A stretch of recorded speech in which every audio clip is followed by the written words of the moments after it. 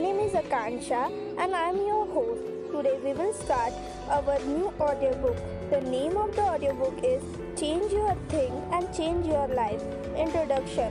There is nothing on earth that you cannot have once you have mentality except the fact that you can have it. By Robert Collier. The truth about you. You are a truly good person. You deserve a wonderful life full of success, happiness, joy, and excitement. You are entitled to have happy relationship, excellent health, meaningful work, and financial independence. These are your bright right. This is what your life is meant to include.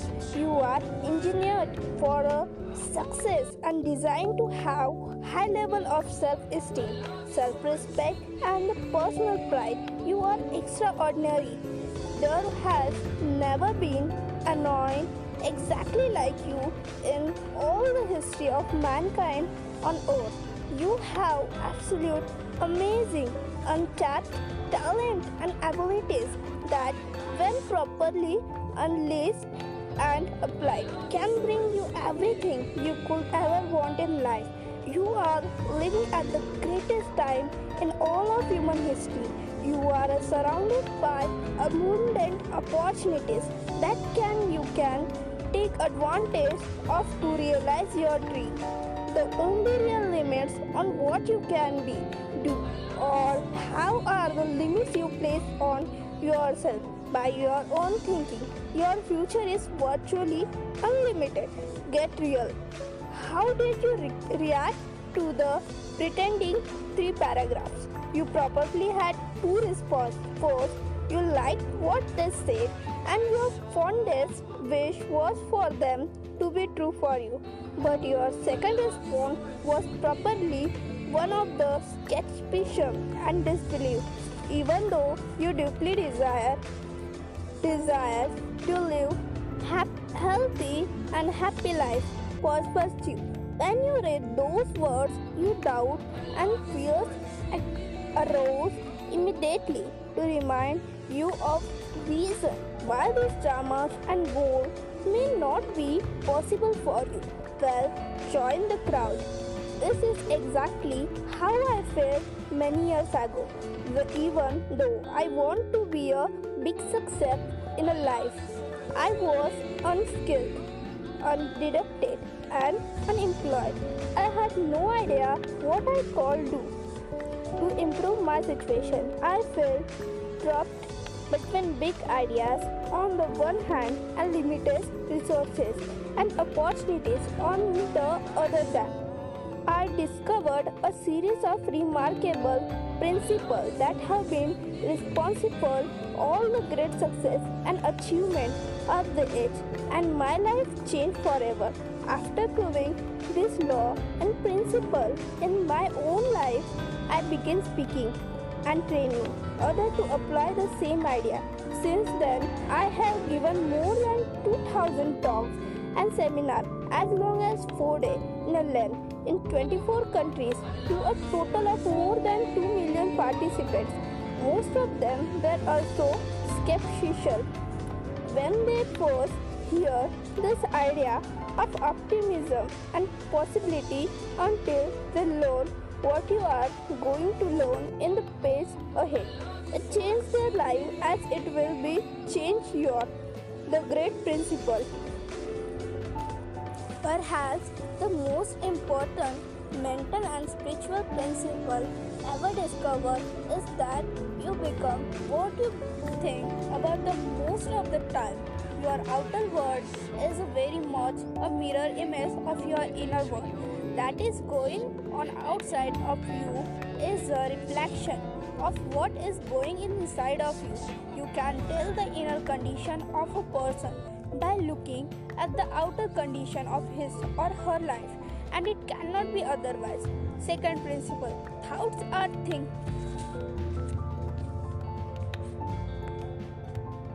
Thoughts are things. Your mind is extraordinarily powerful. Your thoughts control and determine almost everything that happens to you.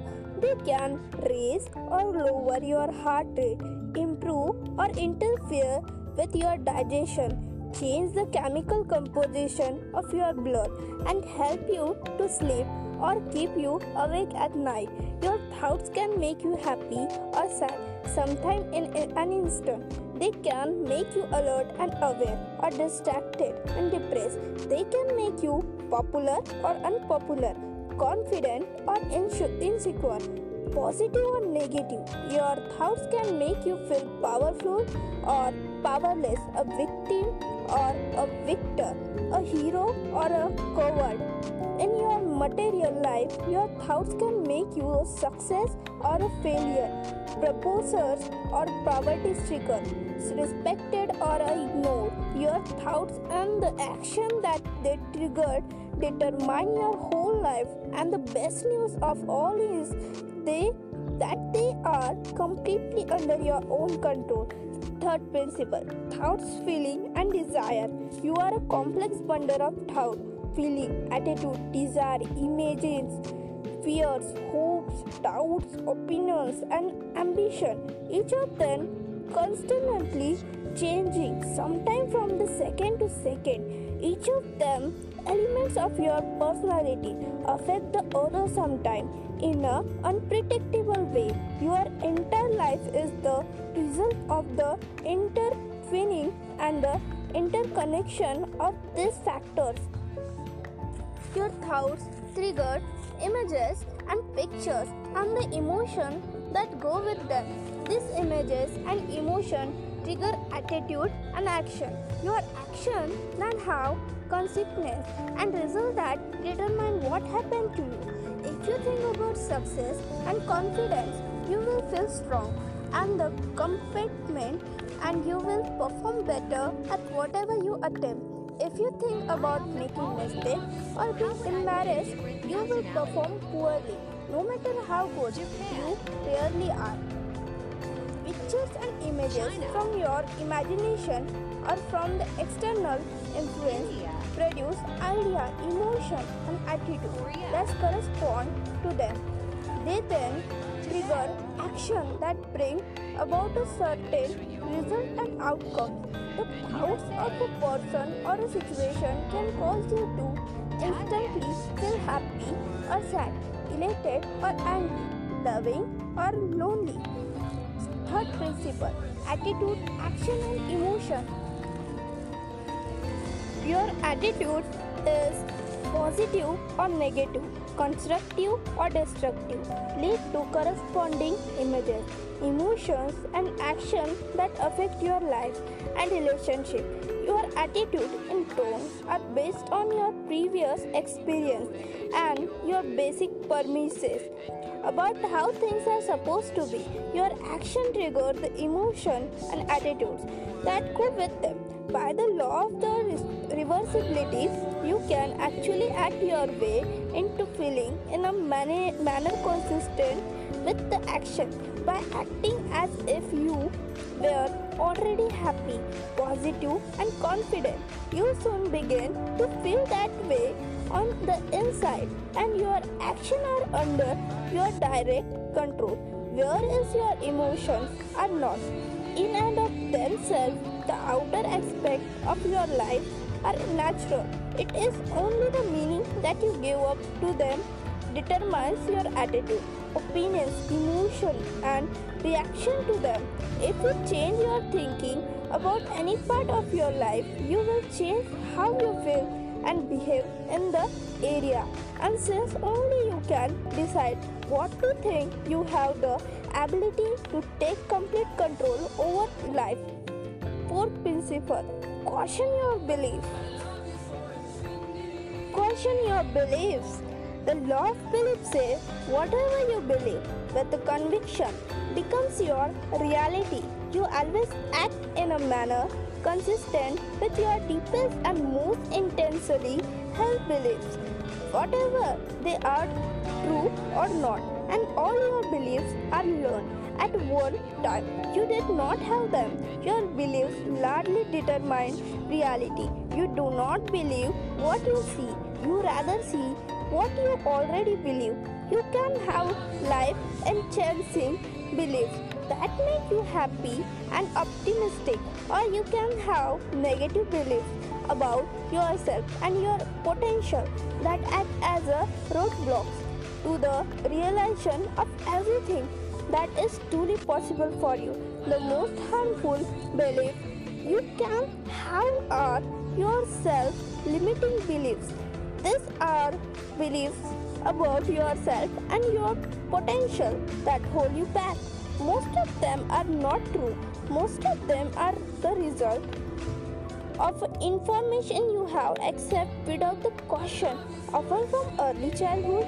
Even if it is completely untrue, if you believe yourself to be limited in areas such as achieving wonderful health and happiness and earning a lot of money, that will become your truth. As author Richard Page in his book Illusion wrote, argue for your limitation and sure enough they are yours.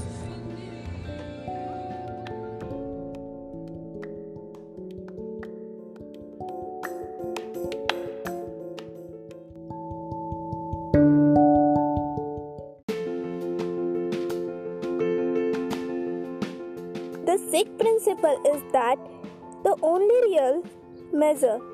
Bertrand Russell, the English philosopher, once says, the very best proof that something can be done is that others have already done it.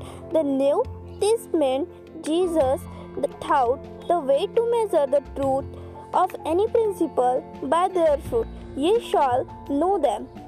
In other words, the only question you need to ask about any idea is, does it work?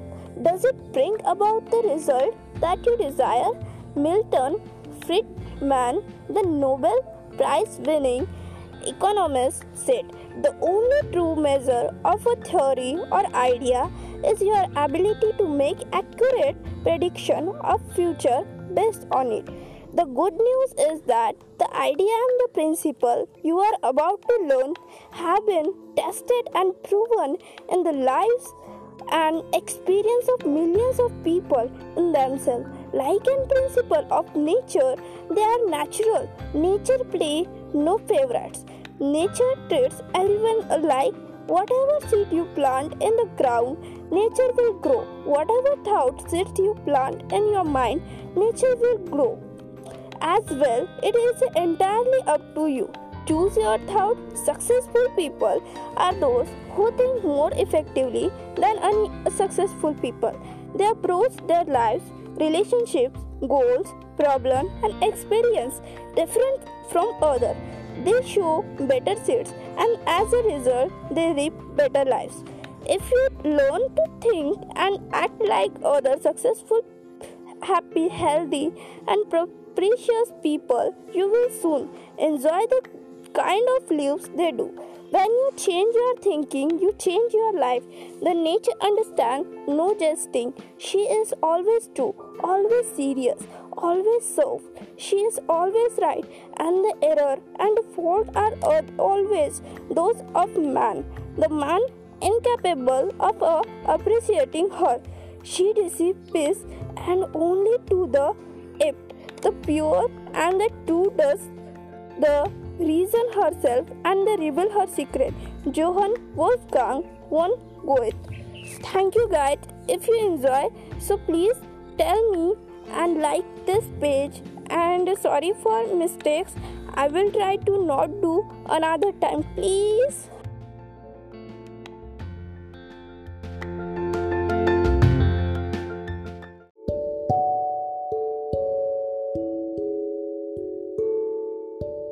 नमस्कार मित्रांनो, माझं नाव आकांक्षा आणि आज मी तुमच्यासाठी एक छोटीशी आणि सुंदरशी एक स्टोरी आणली आहे जो तुम्हाला आवडेल. जर तुम्हाला आवडली तर मला नक्की सांगावा. चला सुरुवात करूया. छोटीशी सुंदर लव्ह स्टोरी. एकदा त्याचे आणि तिचे भांडण झाले. तो तिच्यावर रागून बसला.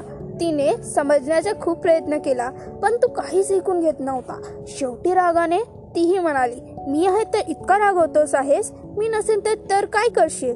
तुझ्या आयुष्यात मी नसेल तर सांग कसं जगशील? कोणाच्या डोळ्यात स्वतःला बघशील? कोणाचा आसवाना टिपशील, कोणाचा नृत्य गप्पांमध्ये रमशील, कोणाच्या ओठावर हसू फुलवशील, कोणावरून मित्रांमध्ये मिळवशील.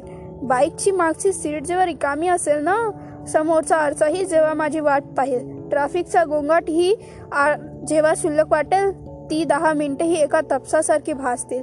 सांग तेव्हा काय करशील? कामात बुडवून जरी घेशील स्वतःला, माझी आठवण येताच मोबाईलवर लक्ष नकळत जाईल, पण तो वाजणार ना. तुला नक्की काही चुकल्यासारखे वाटेल. सांग तेव्हा काय करशील? नसेल तर तुला चित्रपट रटाळ वाटेल, सुंदर ध्वनी बेकार वाटेल, पुस्तकही नाराज वाटेल, मनातून नक्की तडमशील, दिवसभर दुसऱ्यांच्या चणाक नजरेतून लपशील, उगाच किनाऱ्यावर माझी वाट बघशील, संध्याकाळी हुरहुरशील, माझ्या आठवणी बेचैन होशील, मावळत्या सूर्याला आपल्या अश्रूंचे अर्ध देऊन अलगडत आपले दुःख पिऊन टाकशील, गर्दीतही एकदा राहशील, पुन्हा पुन्हा मागे पाहशील, मी नजरेत पडणार नाही, हताश होऊन जर पावलांनी पुढे चालशील आणि तूही त्या गर्दीत हरवून जाशील.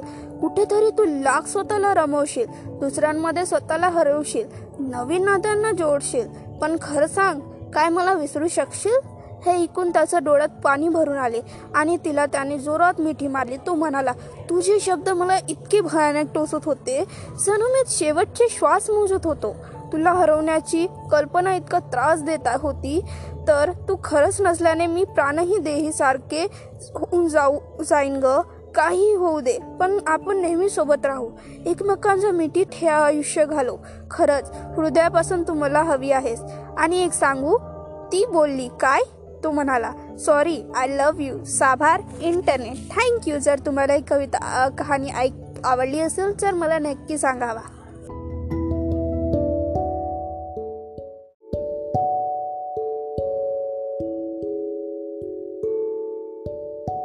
रिच डॅड आणि पुअर डॅड मराठीमध्ये. आधी थोडंसं गरज आहे. खऱ्या जगात स्वातंत्र्यपणे उभी राहतात यावं याची तयारी शाळा करून घेतात का? त्या मुलांची चांगली तयारी करून घेतात का?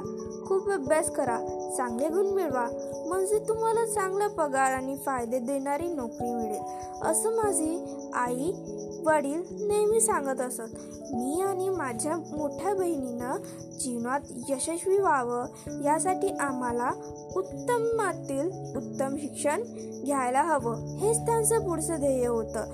1976 मध्ये मी पदविका मिळवली.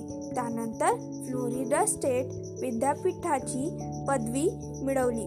पदवी परीक्षेत अकाउंटिंग विषयात मला सर्वाधिक गुण मिळाले होते. त्यावेळी त्याची ध्येयपूर्ती झाली. त्यांच्या जीवनातला तो यशाचा मुकुटमणी होता. आमचं मास्टर प्लॅन प्रमाणे मला त्या काळातील सर्वोत्तम मानल्या जाणाऱ्या अकाउंटिंग कंपन्यांपैकी एकीनं नोकरी देऊन केली. आता मला यशस्वी कारकिर्दीचे वेध लागले होते. भरपूर पैसा कमावून वेळेआधी निवृत्ती घेण्याची मी स्वप्न पाहू लागले होते. माझे पती मायकेल हे देखील याच मार्गाने गेले. आम्हा दोघांनी कुटुंब अति कष्टाळू आणि कामसू होते. उत्पन्न मर्यादित असलं तरी काम हाच आमचा मंत्र होता. मायकेल द्विपदवीधर झाले.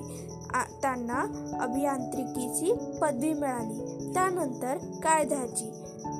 पेंटच्या कायद्यात विशेष तज्ज्ञ मानल्या जाणाऱ्या वॉशिंग्टनमधील एका विख्यात कंपनीनं त्यांना बोलावून घेतलं.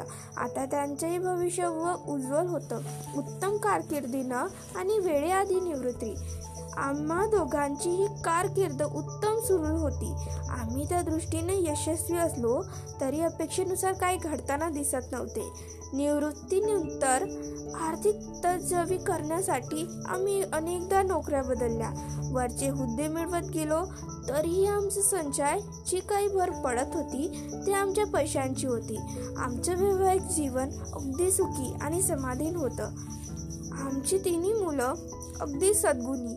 2 जण माध्यमिक विद्यालयात आहे तर एक शाळेत जायला लागला. आपल्या मुलांना उत्तमातलं उत्तम शिक्षण मिळावं यासाठी आम्ही धडपड सुरू केली. त्यासाठी आम्ही खूप खर्चही करतो. 1996 साल होत होते ते एके दिवशी माझा मुलगा शाळेतून अगदी निराश होऊन घरी परतला. त्याला सारं काही नीरस वाटत होतं. अभ्यासाचा तर फार प्रचंड कंटाळा आला होता, जे माझ्या आयुष्यात कधीही उपयोगी पडणार नाही. त्याच्या अभ्यासात मी वेळ का घालवला, असा त्याचा साधा प्रश्न होता. मी चटकन उत्तर दिलं, तू जर शाळेत चांगला अभ्यास केला नाहीस, चांगले गुण मिळवले नाहीस, तर तुला महाविद्यालयात प्रवेश मिळणार नाही. मी महाविद्यालयात जाईना किंवा जाणार नाही, श्रीमंत मात्र नक्कीच होईल. त्याचं उत्तर दिलं, तू जर पदवीधर झाला नाहीस तर तुला चांगली नोकरी मिळणारी नाही, आणि तुला नोकरी मिळाली नाही तर तू श्रीमंत कसा होशील. माझा प्रश्नाच्या आईच्या कारची छटा होती. माझा प्रश्न ऐकून तो थोडासा हसला. त्यानं कंटाळ्यानं म्हणलं, जरा वेळ खाली पाहत राहिला. आमचं हे संभाषण याआधी अनेकदा झालं आहे. पुन्हा एकदा माझी आईचा सल्ला ऐकताना त्याने कान बंद करून घेतले होते.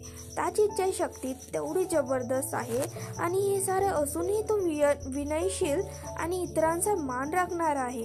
माझं बोलणं झाल्यावर त्यानं मान वर केली, आणि आम्हाला आई ही मला मिळवणारी व्याख्यानाची नांदी होती.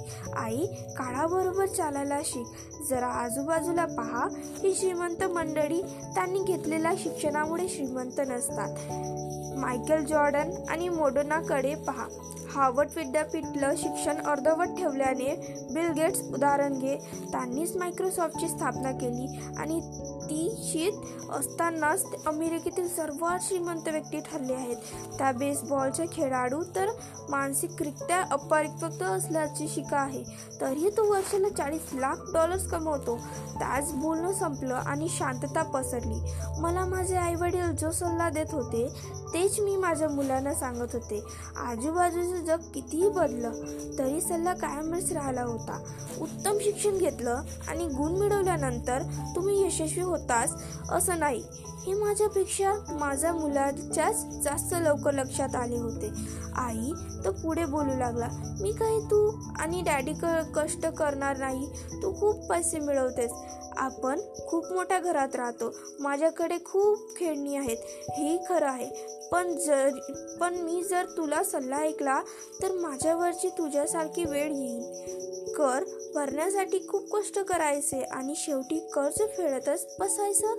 आता तर नोकरीचाही शाश्वती नसते.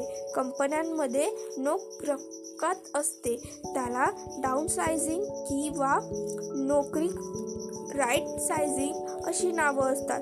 ही मला माहीत आहे. तू पदवीधर झालीस आणि नोकरी करू लागलीस तेव्हा तुला मिळणाऱ्या पगारा एवढा पगारही आज नव्या लोकांना मिळत नाही.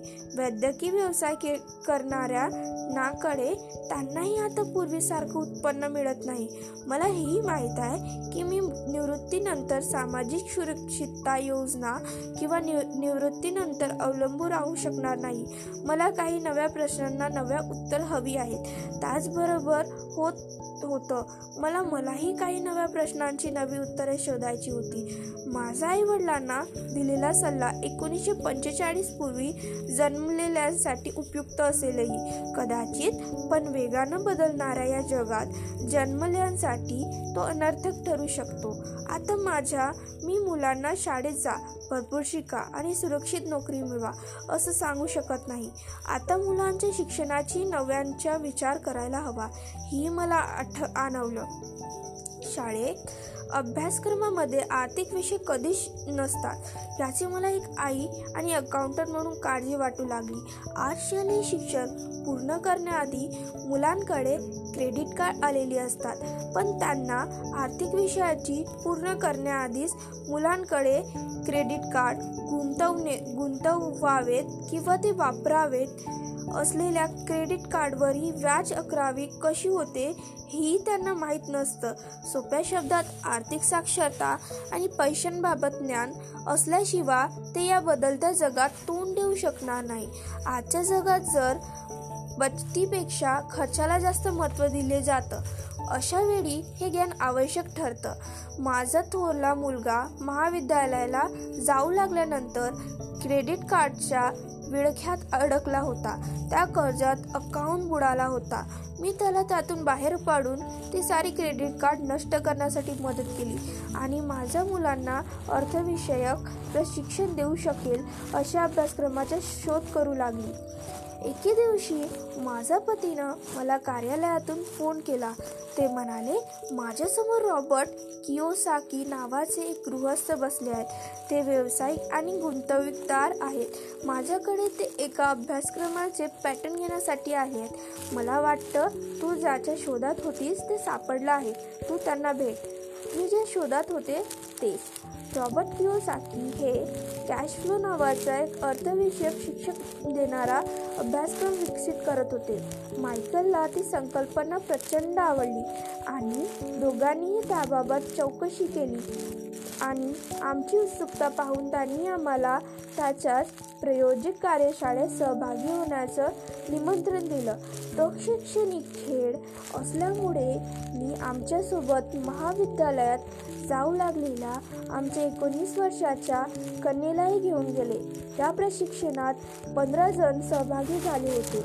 आमचे 3 गट करण्यात आले. मायकलचं म्हणणं अगदी योग्य होतं. मी ज्या प्रकारच्या प्रशिक्षणात शोधत होते ते मला सापडलं होतं.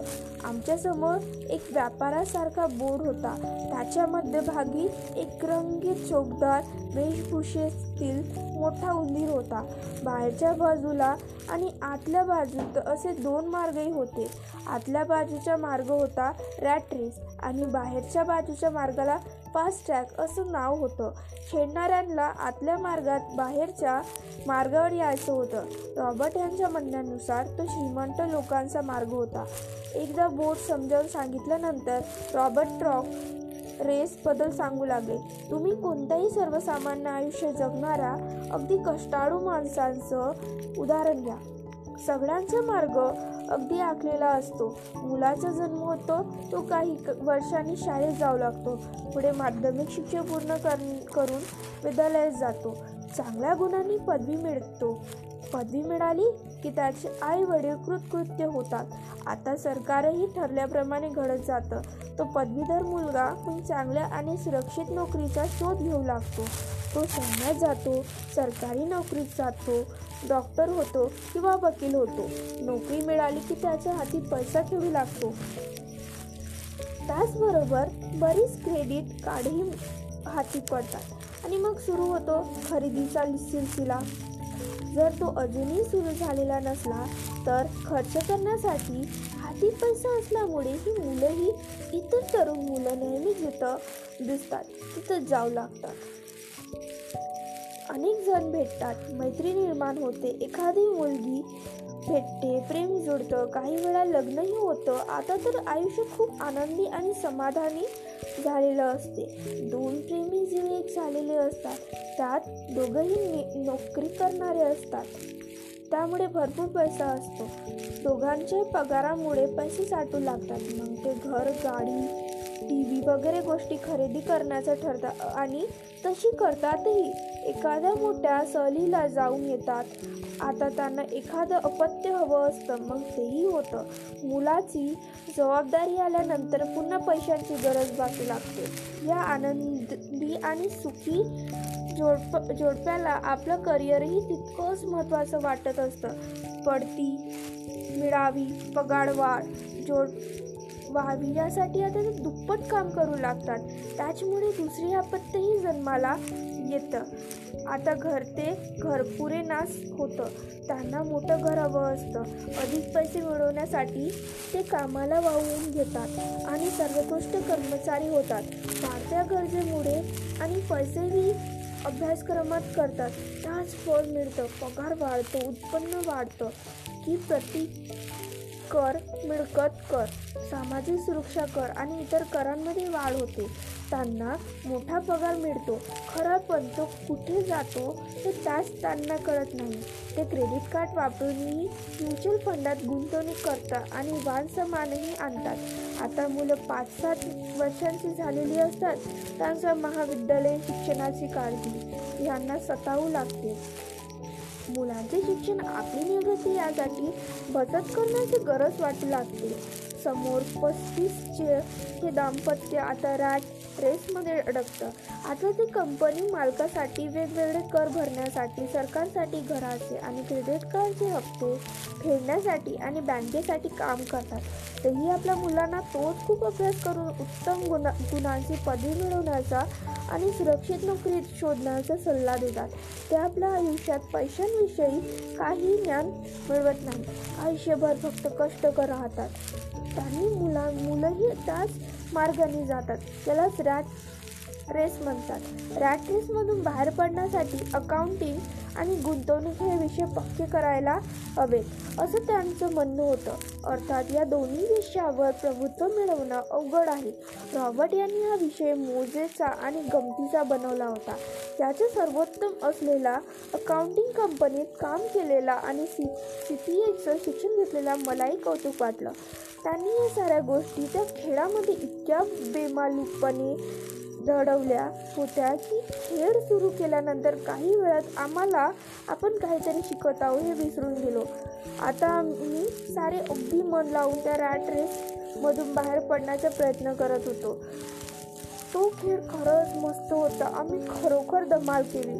एवढंच नाही तर मी आणि माझी मुलगी आजपर्यंत ज्या विषयावर साधं बोललो नव्हतो त्याविषयी चर्चा करू लागलो.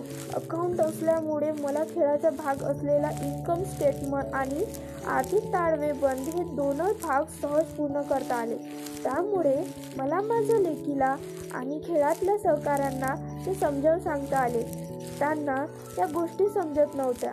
त्या दिवशी रॅट रेसमधून मी एकटीच बाहेर पडले. जवळजवळ 3 तास तो खेळ सुरू होता आणि मला बाहेर पडण्यासाठी फक्त 50 मिनिट लागली. माझ्या गटात एक उद्योगपती, एक बँकर आणि कम्प्युटर प्रोग्रॅमर असे 3 होते. या तिघांच्या अकाउंटिंग आणि गुंतवणूक या विषयात ज्ञान अगदी तोकडं आणि होतं. त्यास मला खरंच त्रास झाला. ते आपापल्या आयुष्यात आर्थिक बाबी कशा हाडतात असतील याचं मला आश्चर्य वाटत राहिलं. माझ्या 19 वर्षाच्या मुलीलाही या गोष्टी समजत नव्हत्या. तीच वय पाहता काही गोष्ट मान्यता होणार नाही, पण ते तिघं दुप्पट वयाचे होते. रॅट रेसमधून बाहेर पडल्यानंतर उरलेले 2 तास मी, माझी लेक आणि या तिघांचा खेळ पाहत होते. ते फासे टाकत आणि गुणांच्या फलकात सरकत होते. या मोठ्या माणसांना अकाउंटिंगची गंधच नव्हता याच मला दुःख होतं असलं तरी ते शिक्षणाचा प्रयत्न करत होते. ही गोष्ट आनंददायी होती. त्यांना इन्कम स्टेटमध्ये आणि ताळेबंद यांच्यातील नातेसंबंध समजत नव्हता. ते जेव्हा एखादी वस्तूची खरेदी किंवा विक्री करत तेव्हा त्या व्यवहाराचा त्यांचा मासिक कॅश फ्लोवर होणारा परिणाम त्यांच्या लक्षात येत नव्हता. केवळ शाळेतील विषय न शिकवल्यामुळे लाखो लोकांना हे असे झगडावं लागतात. आमचं असं मला वाटू लागलं.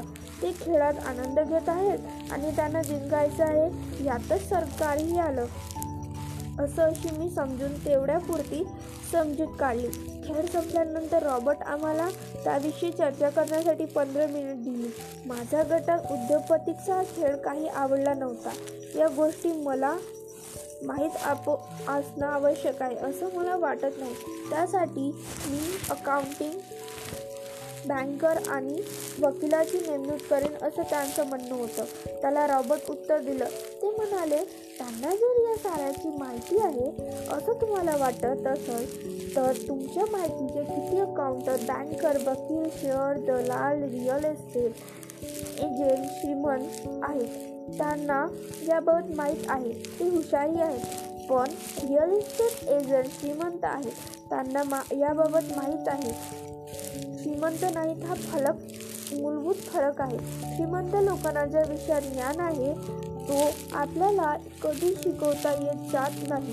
त्यामुळे तर आपण या मंडळी सल्ला घेत असतो. एखाद्या दिवशी तुम्ही गाडीनं कुठेतरी जात असताना आणि वाहतुकीचे कोंडी होतो. तुम्ही अडकून पडतात. त्याच कोंडीमध्ये अडकलेला तुमचा बँकर आणि वकील तुम्हाला दिसतो. यातच सर आलं. थँक्यू.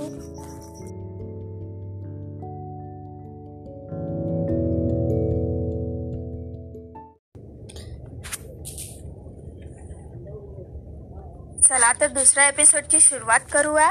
त्याला रॉबर्टनं उत्तर दिलं. ते म्हणाले, त्यांना जर या साऱ्याची माहिती आहे असं तुम्हाला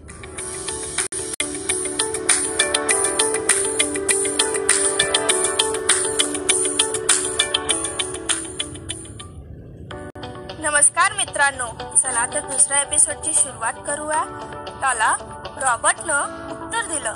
ते म्हणाले, त्यांना जर या साऱ्याची माहिती आहे असं तुम्हाला वाटलं तर तुमच्या माहितीतले किती अकाउंटंट, बँकर, वकील, शेअर दलाल, रिअल इस्टेट एजंट श्रीमंत आहेत. त्यांना याबाबत माहिती आहे. ते हुशारही आहेत, पण आपल्याला कधी शिकवता जात नाही. त्यामुळे तर आपण या मंडळीची सल्ला घेते असतो. एखाद्या दिवशी तुम्ही गाडीनं कुठेतरी जात असताना आणि वाहतुकीची कोंडी पाहताना तुम्ही अडकून पडता. त्याच कोंडीमध्ये अडकलेला तुमचा बँकर आणि वकीलही तुम्हाला दिसतो. यातच सार आलं. कम्प्युटर प्रोग्रामरलाही हा खेळ पटलेला नव्हता. तो म्हणाला, मी या साऱ्या गोष्टी शिकणार एखादं सॉफ्टवेअरचं विकत घेईन. बँकर मात्र खुश होता. तो म्हणाला, या खेळातला अकाउंटिंगचा भाग मी महाविद्यालयात शिकलो होतो. फक्त त्याचा व्यवहारात कसा उपयोग करायचा हे माहीत नव्हतं. आता मला ते समजलं आहे. या रॅट रेस मधून मला बाहेर पडायचं आहे. माझ्या मुलीची प्रतिक्रिया उत्स्फूर्त होती आणि मला ती सर्वात जास्त भावली. ती म्हणाली, मला हे सारं शिकताना खूप मजा आली आहे. पैसे कसं कमावं, काम करतो आणि त्याचं गुंतवणूक याविषयी खूप शिकता आलं. आता मी माझा व्यवसाय निवडू शकते. आता मी जे काही निवडणार आहे ते माझ्या आवडीनं निवडेन. नोकरीची शाश्वती, त्याचे फायदे किंवा पगार यासाठी मी निवड करणार नाही. हा खेळ ज्याचं शिक्षण देत आहे ते मी शिकेन. तर मला ज्यात आनंद वाटेल, मनापासून जे आवडतं ते करण्यासाठी स्वातंत्र्य असेल. काही उद्योगांना मनुष्यबळ हवं आहे म्हणून मी नोकरी करणार नाही. मी जर हे सारे शिकले तर माझ्या वर्गातील इतर मित्रमैत्रिणींप्रमाणे नोकरीची सुरक्षितता आणि सामाजिक सुरक्षिततेची काळजी करण्याचं मला कारण नाही. खेळ आणि त्यानंतरची चर्चा संपल्यानंतर पुन्हा थांबून रॉबर्ट याविषयी बोलणं मला शक्य नव्हतं. त्यामुळे आम्ही पुन्हा एकदा भेटायचं ठरवलं. हा खेळ खेळणाऱ्यांची आर्थिक बुद्धिमत्ता वाढावी हा त्यामागचा उद्देश असल्याचंही माझं लक्षात आलं. याचे बुद्धिमत्ताचे आराखडे समजून घेण्यासाठी मी उत्सुक होते. आम्ही भेटलो. आम्ही समविचारी असल्याचंही तेव्हा जाणवलं. आम्ही खेळ, नाटकं, हॉटेल्स, सामाजिक आर्थिक अशा साऱ्या विषयावर बोललं. बदलत्या जागतिक परिस्थितीवरची चर्चा केली. बहुतेक अमेरिकांनी निवृत्तीनंतरच्या आयुष्यासाठी काहीच बचत केलेली नाही. जाणी केली आहे ती पुरेशी नाही. सामाजिक सुरक्षितता आणि वैद्यकीय योजना कशा दिवाळखोर झाल्या आहेत यावरची आम्ही बराबर वेळ बोललो. आपली मुलं 7.5 कोटी लोकांच्या निवृत्तीत वेतनासाठी कर भरणार आहेत. निवृत्ती वेतन योजनांवर अवलंबून राहणार आहे. किती जोखीमचं आहे या गोष्टींची लोकांना जाणीव नाही. अमेरिका आणि जगभरचे हाय रे आणि नाही रे या गाठांतील वाढतच जाणारी दरी याचीही रॉबर्ट यांना चिंता वाटत होती. स्वशिक्षण घेतलेला, स्वतःच्या पायावर उभा राहिलेला, जगभर फिरलेला हा उद्योजक वयाच्या 47व्या वर्षी निवृत्त झाला होता. मला माझ्या मुलांच्या भवितव्याची काळजी वाटत होती. तसंच रॉबर्ट यांनाही वाटत होती. जग ज्या झपाट्यानं बदलत आहे ते बदल शालेय शिक्षणात दिसत नाही ही त्याचं खटलं होतं. आपली ही प्राचीन शिक्षण पद्धती मुलांच्या आयुष्यात बरीच वर्ष वाया घालवते आहे, ज्याचा उपयोग त्यांच्या भावी आयुष्यात होणार नाही.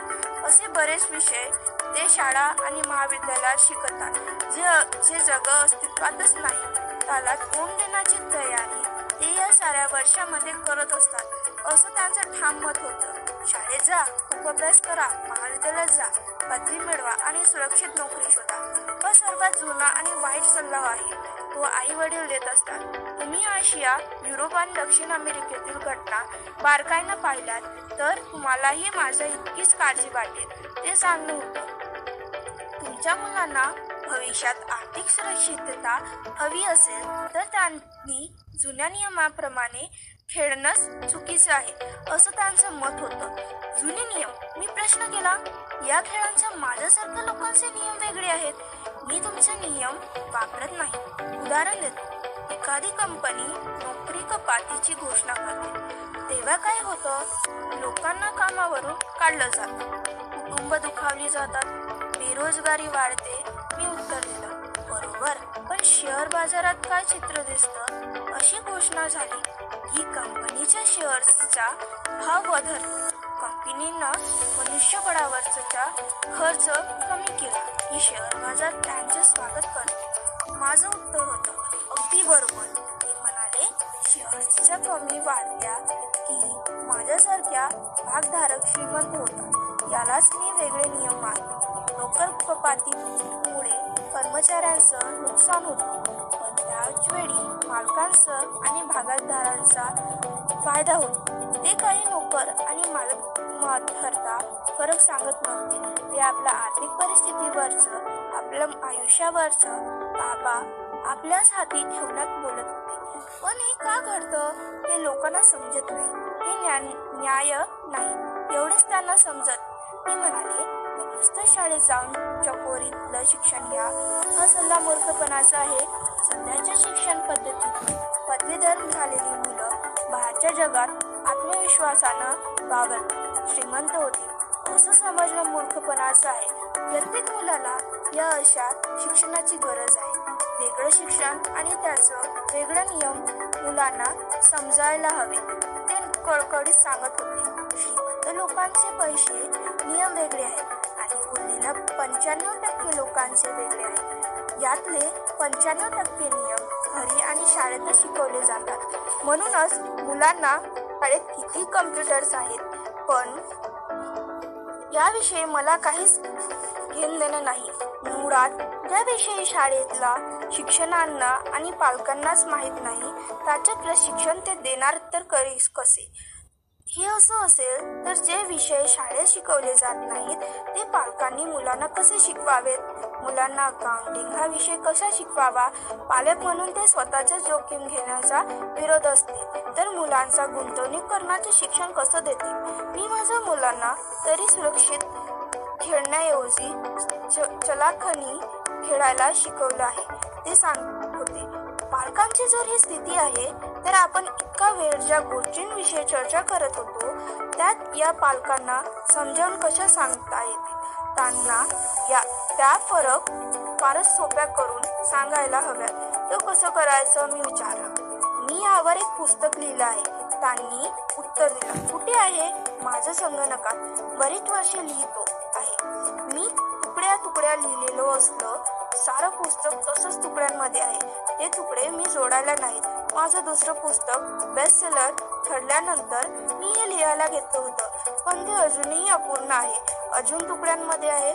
त्यांनी सांगितलं, खरंच ते पुस्तक तुकड्यांमध्ये होतं. ते सारं भाग वाचताना मला जाणवलं की याचं खूप छान पुस्तक होऊन सध्याच्या बदललेल्या परिस्थितीत तर त्यांची खूपच आवश्यकता आहे. मग त्या पुस्तकाचं आम्ही दोघांनी मिळून लेखन करावं असं ठरलं. आजच्या परिस्थितीत एखाद्या मुलाला आर्थिक बाबींची किती माहिती असावी मी विचारलं. ते सर्वस्वी त्या मुलावर अवलंबून आहे. त्यांनी उत्तर दिलं, आपण श्रीमंत व्हायचं आहे असा निश्चय त्यांनी लहानपणीच केला होता. त्यांना श्रीमंत होण्याचा ध्यास लागला होता. एका बाबतीत ते सुदैवी होते. त्यांचे वडील समान व्यक्तिमत्व श्रीमंत होते आणि मार्गदर्शन करायला तयार होते. रॉबर्ट म्हणाले, शिक्षण हा यशाचा पाया आहे. ज्याप्रमाणे शैक्षणिक कौशल्य महत्वाचे आहे त्याचप्रमाणे आर्थिक आणि संवादाचे कौशल्यही महत्वाचे आहे. पुढे येणारी कथा ही रॉबर्ट यांच्या 2 वडिलांची कथा आहे. त्यातले एक श्रीमंत तर दुसरे गरीब होते. त्यांनी आयुष्यभरात जे कमावलं ते इथं पाहायला मिळतात. या दोन्ही मध्ये असलेली तफावत आपल्या पुढेही महत्वाचे चित्र उभं करते. हे पुस्तक मी संपादित केलं आहे, नीट जुळवलं आहे. अकाउंटिंग लोकांनी हे पुस्तक वाचताना आपलं पुस्तकही ज्ञान थोडा वेळ बाजूला ठेवून रॉबर्ट यांनी मांडलेल्या तात्विक भूमिकेकडे मोकळ्या मनानं पाहावं. काही बाबतीत ते अकाउंटिंगच्या मूळ तत्वांना आव्हान देत असले तरी गुंतवणूकदार आपल्या गुंतवणुकीचे निर्णय कसे घेतो यामध्ये स्वच्छ प्रतिबिंब दिसतं. आपण जेव्हा मुलांना शाळेत अभ्यास करा आणि चांगली नोकरी मिळवा असा सल्ला देतो, तेव्हा तो आपल्या जुन्या दृष्टिकोनातून दिलेला असतो. त्या दृष्टीनं तो योगीही असतो. मी जेव्हा रॉबर्ट यांना पहिल्यांदा भेटले तेव्हा त्यांच्या काही कल्पना ऐकून मलाही धक्काच बसला होता. मुळात त्यांचे संगोपन 2 डॅडनं केलं, त्यामुळे त्यांच्यामुळे 2 ध्येय होती आणि ती गाठण्यासाठी प्रयत्नांची पराकाष्ठा करण्याचे संस्कारही झाले होते. उच्च शिक्षित डॅडनं त्यांना चांगल्या कंपनीत नोकरी मिळवण्याचं तर श्रीमंत डॅडनं एखाद्या कंपनीचा मालक होण्याचा सल्ला दिला. या दोन्ही मार्गावरून जाण्यासाठी शिक्षण आवश्यकच होतं.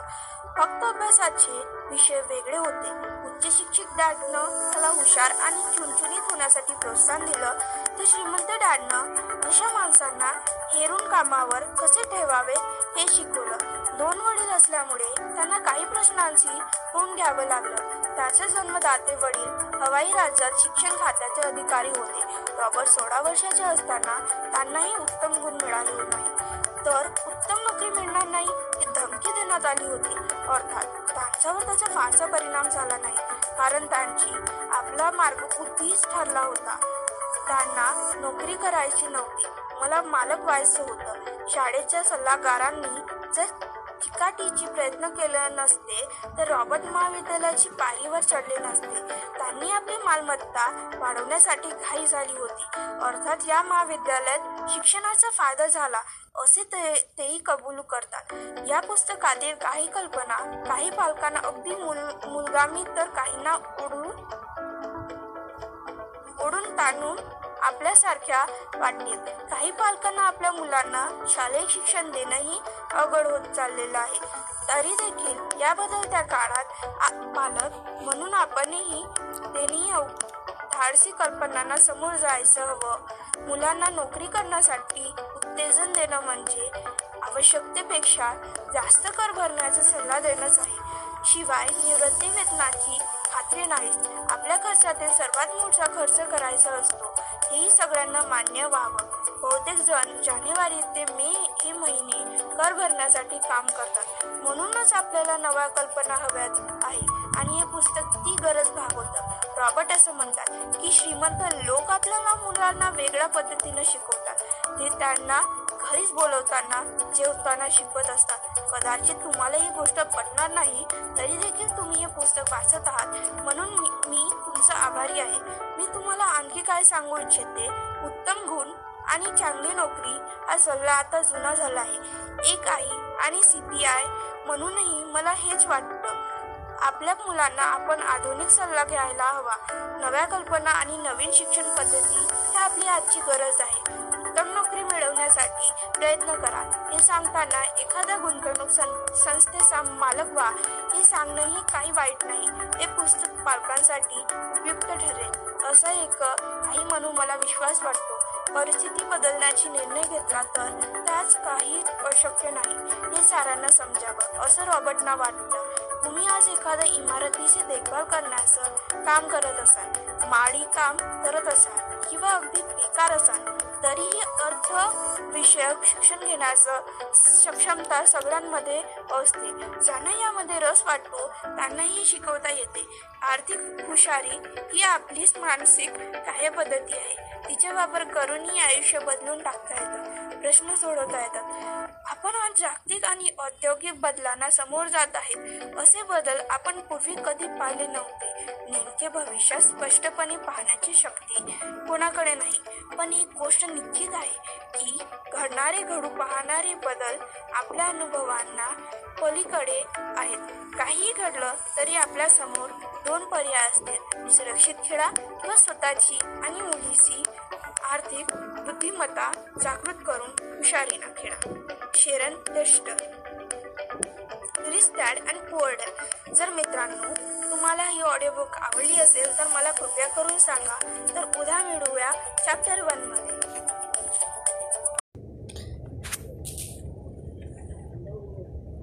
चला तर दुसऱ्या एपिसोडची सुरुवात करूया. त्याला रॉबर्टनं उत्तर दिलं. ते म्हणाले, त्यांना जर या साऱ्याची माहिती आहे असं तुम्हाला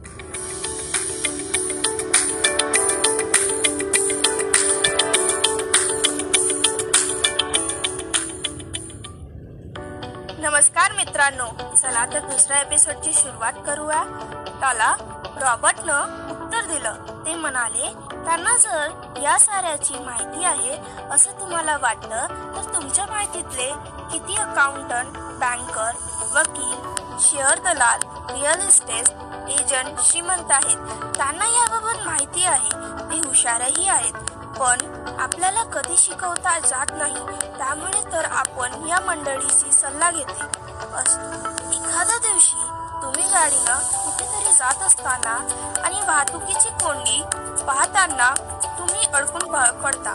त्याच कोंडीमध्ये अडकलेला तुमचा बँकर आणि वकीलही तुम्हाला दिसतो. यातच सार आलं. कम्प्युटर प्रोग्रामरलाही हा खेळ पटलेला नव्हता. तो म्हणाला, मी या सर्व गोष्टी शिकणार, एखादं सॉफ्टवेअरचं विकत घेईन. बँकर मात्र खुश होता. तो म्हणाला, या खेळातला अकाउंटिंगचा भाग मी महाविद्यालयात शिकलो होतो. फक्त त्याचा व्यवहारात कसा उपयोग करायचा हे माहीत नव्हतं. आता मला ते समजलं आहे. या रॅट रेस मधून मला बाहेर पडायचं आहे. माझ्या मुलीची प्रतिक्रिया उत्स्फूर्त होती आणि मला ती सर्वात जास्त भावली. ती म्हणाली, मला हे सारं शिकताना खूप मजा आली आहे. पैसे कसं कमावं, काम करतो आणि त्याचं गुंतवणूक याविषयी खूप शिकता आलं. आता मी माझा व्यवसाय निवडू शकते. आता मी जे काही निवडणार आहे ते माझ्या आवडीनं निवडेन. नोकरीची शाश्वती, त्याचे फायदे किंवा पगार यासाठी मी निवड करणार नाही. हा खेळ ज्याचं शिक्षण देत आहे ते मी शिकेन. तर मला ज्यात आनंद वाटेल, मनापासून जे आवडतं ते करण्यासाठी स्वातंत्र्य असेल. काही उद्योगांना मनुष्यबळ हवं आहे, म्हणून मी नोकरी करणार नाही. मी जर हे सारे शिकले तर माझ्या वर्गातील इतर मित्रमैत्रिणींप्रमाणे नोकरीची सुरक्षितता आणि सामाजिक सुरक्षिततेची काळजी करण्याचं मला कारण नाही. खेळ आणि त्यानंतरची चर्चा संपल्यानंतर पुन्हा थांबून रॉबर्ट याविषयी बोलणं मला शक्य नव्हतं. त्यामुळे आम्ही पुन्हा एकदा भेटायचं ठरवलं. हा खेळ खेळणाऱ्यांची आर्थिक बुद्धिमत्ता वाढावी हा त्यामागचा उद्देश असल्याचंही माझं लक्षात आलं. याचे बुद्धिमत्ताचे आराखडे समजून घेण्यासाठी मी उत्सुक होते. आम्ही भेटलो. आम्ही समविचारी असल्याचंही तेव्हा जाणवलं. आम्ही खेळ, नाटकं, हॉटेल्स, सामाजिक, आर्थिक अशा साऱ्या विषयावर बोललं. बदलत्या जागतिक परिस्थितीवरची चर्चा केली. बहुतेक अमेरिकांनी निवृत्तीनंतरच्या आयुष्यासाठी काहीच बचत केलेली नाही. जाणी केली आहे ती पुरेशी नाही. सामाजिक सुरक्षितता आणि वैद्यकीय योजना कशा दिवाळखोर झाल्या आहेत यावरची आम्ही बराबर वेळ बोललो. आपली मुलं 7.5 कोटी लोकांच्या निवृत्तीत वेतनासाठी कर भरणार आहेत. निवृत्ती वेतन योजनांवर अवलंबून राहणार आहे. किती जोखीमचं आहे. या गोष्टींची लोकांना जाणीव नाही. अमेरिका आणि जगभरचे हाय रे आणि नाही रे या गाठांतील वाढतच जाणारी दरी याचीही रॉबर्ट यांना चिंता वाटत होती. स्वशिक्षण घेतलेला, स्वतःच्या पायावर उभा राहिलेला, जगभर फिरलेला हा उद्योजक वयाच्या 47व्या वर्षी निवृत्त झाला होता. मला माझ्या मुलांच्या भवितव्याची काळजी वाटत होती. तसंच रॉबर्ट यांनाही वाटत होती. जग ज्या झपाट्यानं बदलत आहे ते बदल शालेय शिक्षणात दिसत नाही. ही त्याचं खटलं होतं. आपली ही प्राचीन शिक्षण पद्धती मुलांच्या आयुष्यात बरीच वर्ष वाया घालवते आहे, ज्याचा उपयोग त्यांच्या भावी आयुष्यात होणार नाही. असे बरेच विषय ते शाळा आणि महाविद्यालयात शिकतात जे जग अस्तित्वातच नाही. त्याला तोंड देण्याची तयारी ते या साऱ्या वर्षामध्ये करत असतात असं त्यांचं ठाम मत होतं. शाळेत जा, खूप अभ्यास करा, महाविद्यालयात जा, पदवी मिळवा आणि सुरक्षित नोकरी शोधा. हा सर्वात जुना आणि वाईट सल्ला आहे. तो आई वडील देत असतात. तुम्ही आशिया, युरोप आणि दक्षिण अमेरिकेतील घटना बारकाईनं पाहिल्यात तर तुम्हालाही माझ्या इतकीच काळजी वाटेल. ते सांगणं होतं. तुमच्या मुलांना भविष्यात आर्थिक सुरक्षितता हवी असेल तर त्यांनी जुन्या नियमाप्रमाणे खेळणंच चुकीचं आहे असं त्यांचं मत होतं. जुने नियम? मी प्रश्न केला. या खेळांच्या माझ्यासारख्या लोकांचे नियम वेगळे आहेत. मी तुमचे नियम वापरत नाही. उदाहरण देतो. एखादी कंपनी नोकरी कपातीची घोषणा करते तेव्हा काय होतं? लोकांना कामावरून काढलं जातं, कुटुंब दुखावली जातात, बेरोजगारी वाढते. मी उत्तर दिलं, बरोबर. पण शेअर बाजारात काय चित्र दिसतं? अशी घोषणा झाली की कंपनीच्या शेअर्सचा भाव वधारतो. कंपनीनं मनुष्यबळावरचा खर्च कमी केला की शेअर बाजार त्यांचे स्वागत करतो. माझं उत्तर होतं, अगदी बरोबर. ते म्हणाले, शेअर्सच्या कमी वाढल्या की माझ्यासारख्या भागधारक श्रीमंत होतात. यालाच मी वेगळे नियम मानतो. नोकर कपातीमुळे कर्मचाऱ्यांचं नुकसान होतं, पण त्याच वेळी मालकांचं आणि भागधारकांचा फायदा होतो. ते काही नोकर आणि मालक ठरता फरक सांगत नव्हते. ते आपल्या आर्थिक परिस्थितीवरचं, आपल्या आयुष्यावरचं ताबा आपल्याच हाती ठेवण्यात बोलत होते. पण हे का घडतं हे लोकांना समजत नाही. हे न्याय नाही एवढेच त्यांना समजत. मी म्हणाले, नुसतं शाळेत जाऊन चकोरीतलं शिक्षण घ्या हा सल्ला मूर्खपणाचा आहे.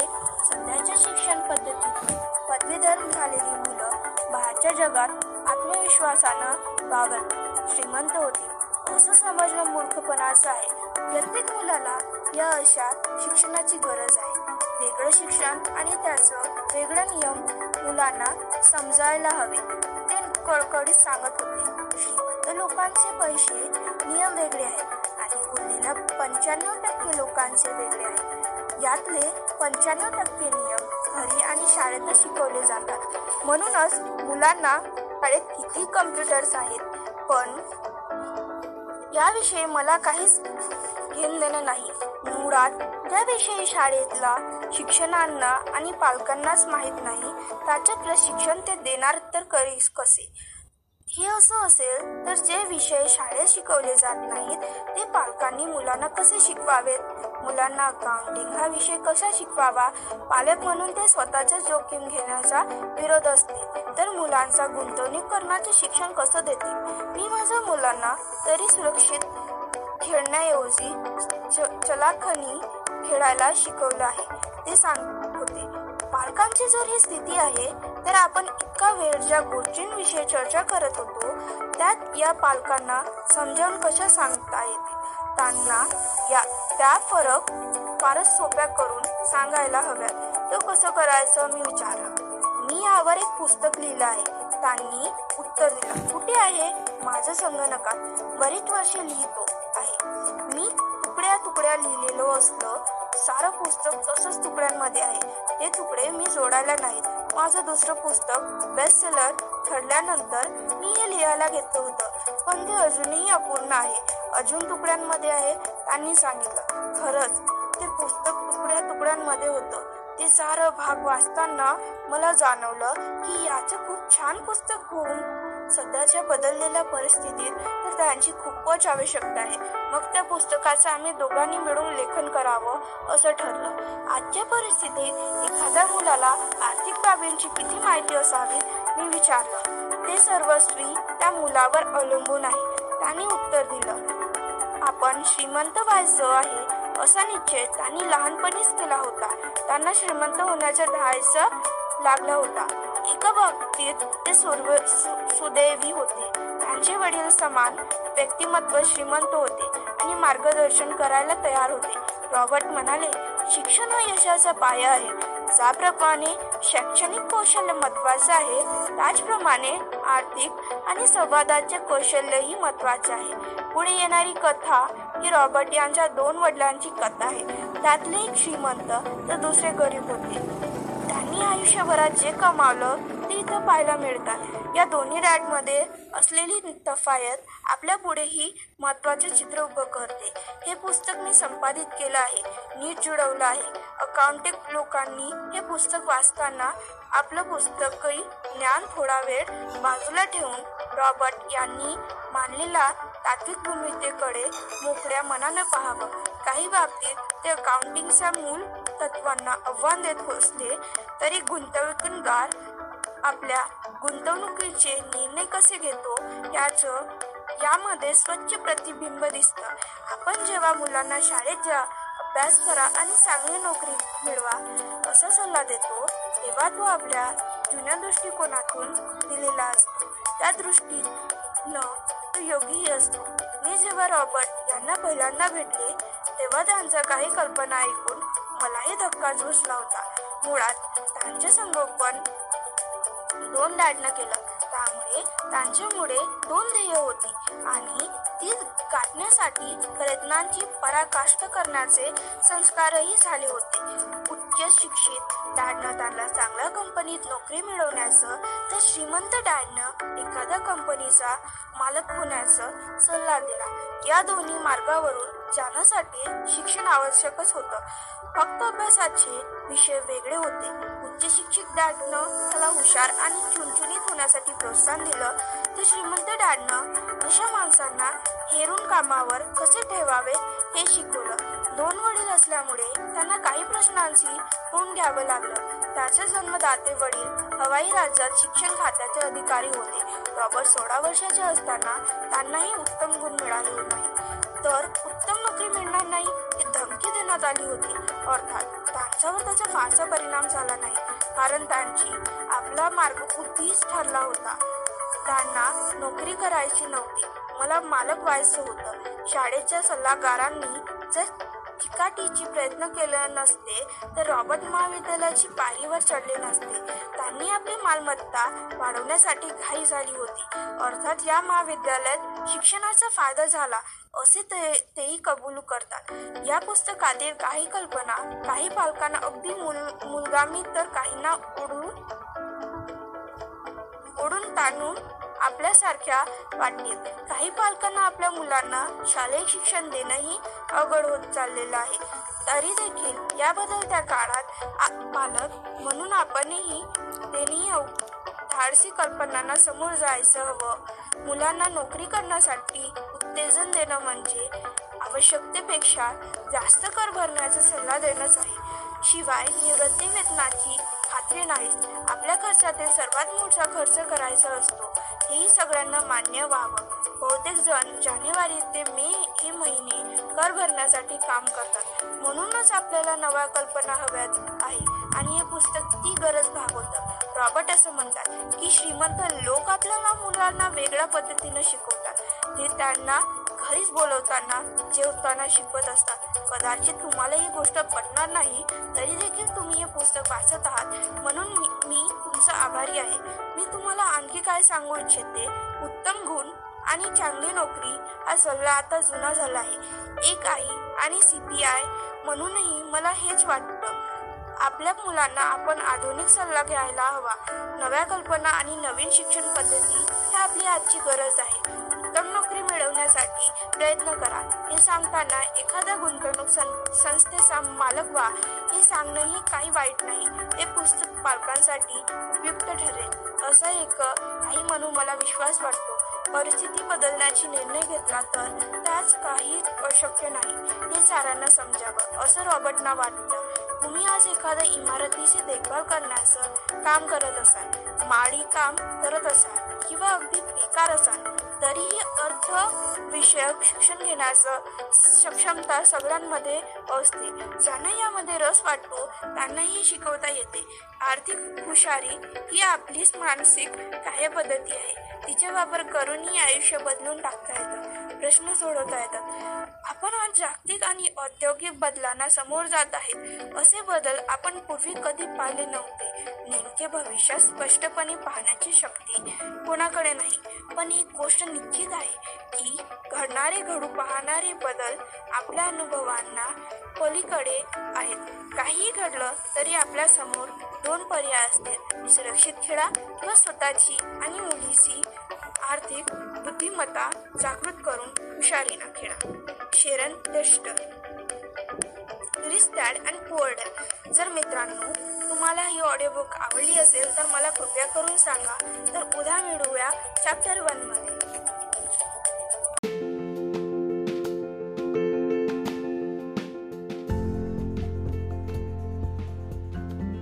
चला मित्रांनो, 3ऱ्या एपिसोडला सुरुवात करूया. चॅप्टर नंबर 1, रिच डॅड आणि पुअर डॅड. रॉबर्ट कियोसाकी यांनी सांगितल्यानुसार मला 2 वडील होते, एक श्रीमंत तर एक गरीब. त्यापैकी एक खूप उच्च शिक्षित आणि बुद्धिमान होते. त्यांची PhD मिळवली होती. महाविद्यालयातील 4 वर्षांचा अभ्यासक्रम त्यांनी 2च वर्षात आताच पूर्ण केला होता. पुढील शिक्षणासाठी त्यांनी शिष्यवृत्ती मिळवली होती. तिच्या साहाय्यानं त्यांनी स्टेफन होट, शिकागो आणि नॉर्थन वेस्ट विद्यापीठातून उच्च शिक्षण पूर्ण केले. दुसऱ्या वडिलांनी 8वी इयत्ताही पूर्ण केली नव्हती. दोघांनाही आयुष्यभर कष्ट केले. दोघंही आपापल्या क्षेत्रात यशस्वी ठरले होते. फक्त त्यापैकी एक आर्थिक स्वास्थ्य मिळवण्यासाठी आयुष्यभर झगडत राहिले, तर एक हवाई राज्यातील सर्वात श्रीमंत व्यक्ती म्हणून गणले गेले. एकानं आपल्या पाटी कुटुंब, चर्च आणि चॅरिटीसाठी लक्षावधी डॉलर्सची संपत्ती मागे ठेवली होती, तर दुसरं फक्त बिल. दोघांच्याही व्यक्तिमत्व अतिशय प्रभावी आणि आकर्षक होती. दोघंही खंबीर स्वभावाचे होते. त्यांच्या लोकांवर प्रभावी वेळ पडे. या दोन्ही डॅडनं मला त्यांच्या अनुभवातील आलेल्या गोष्टी मागितल्यावर सल्ले दिले. दोघांचे सांगणं वेगवेगळं होतं. दोघांच्या शिक्षणावर ठाम विश्वास होता. फरक होता तो अभ्यासक्रमामध्ये.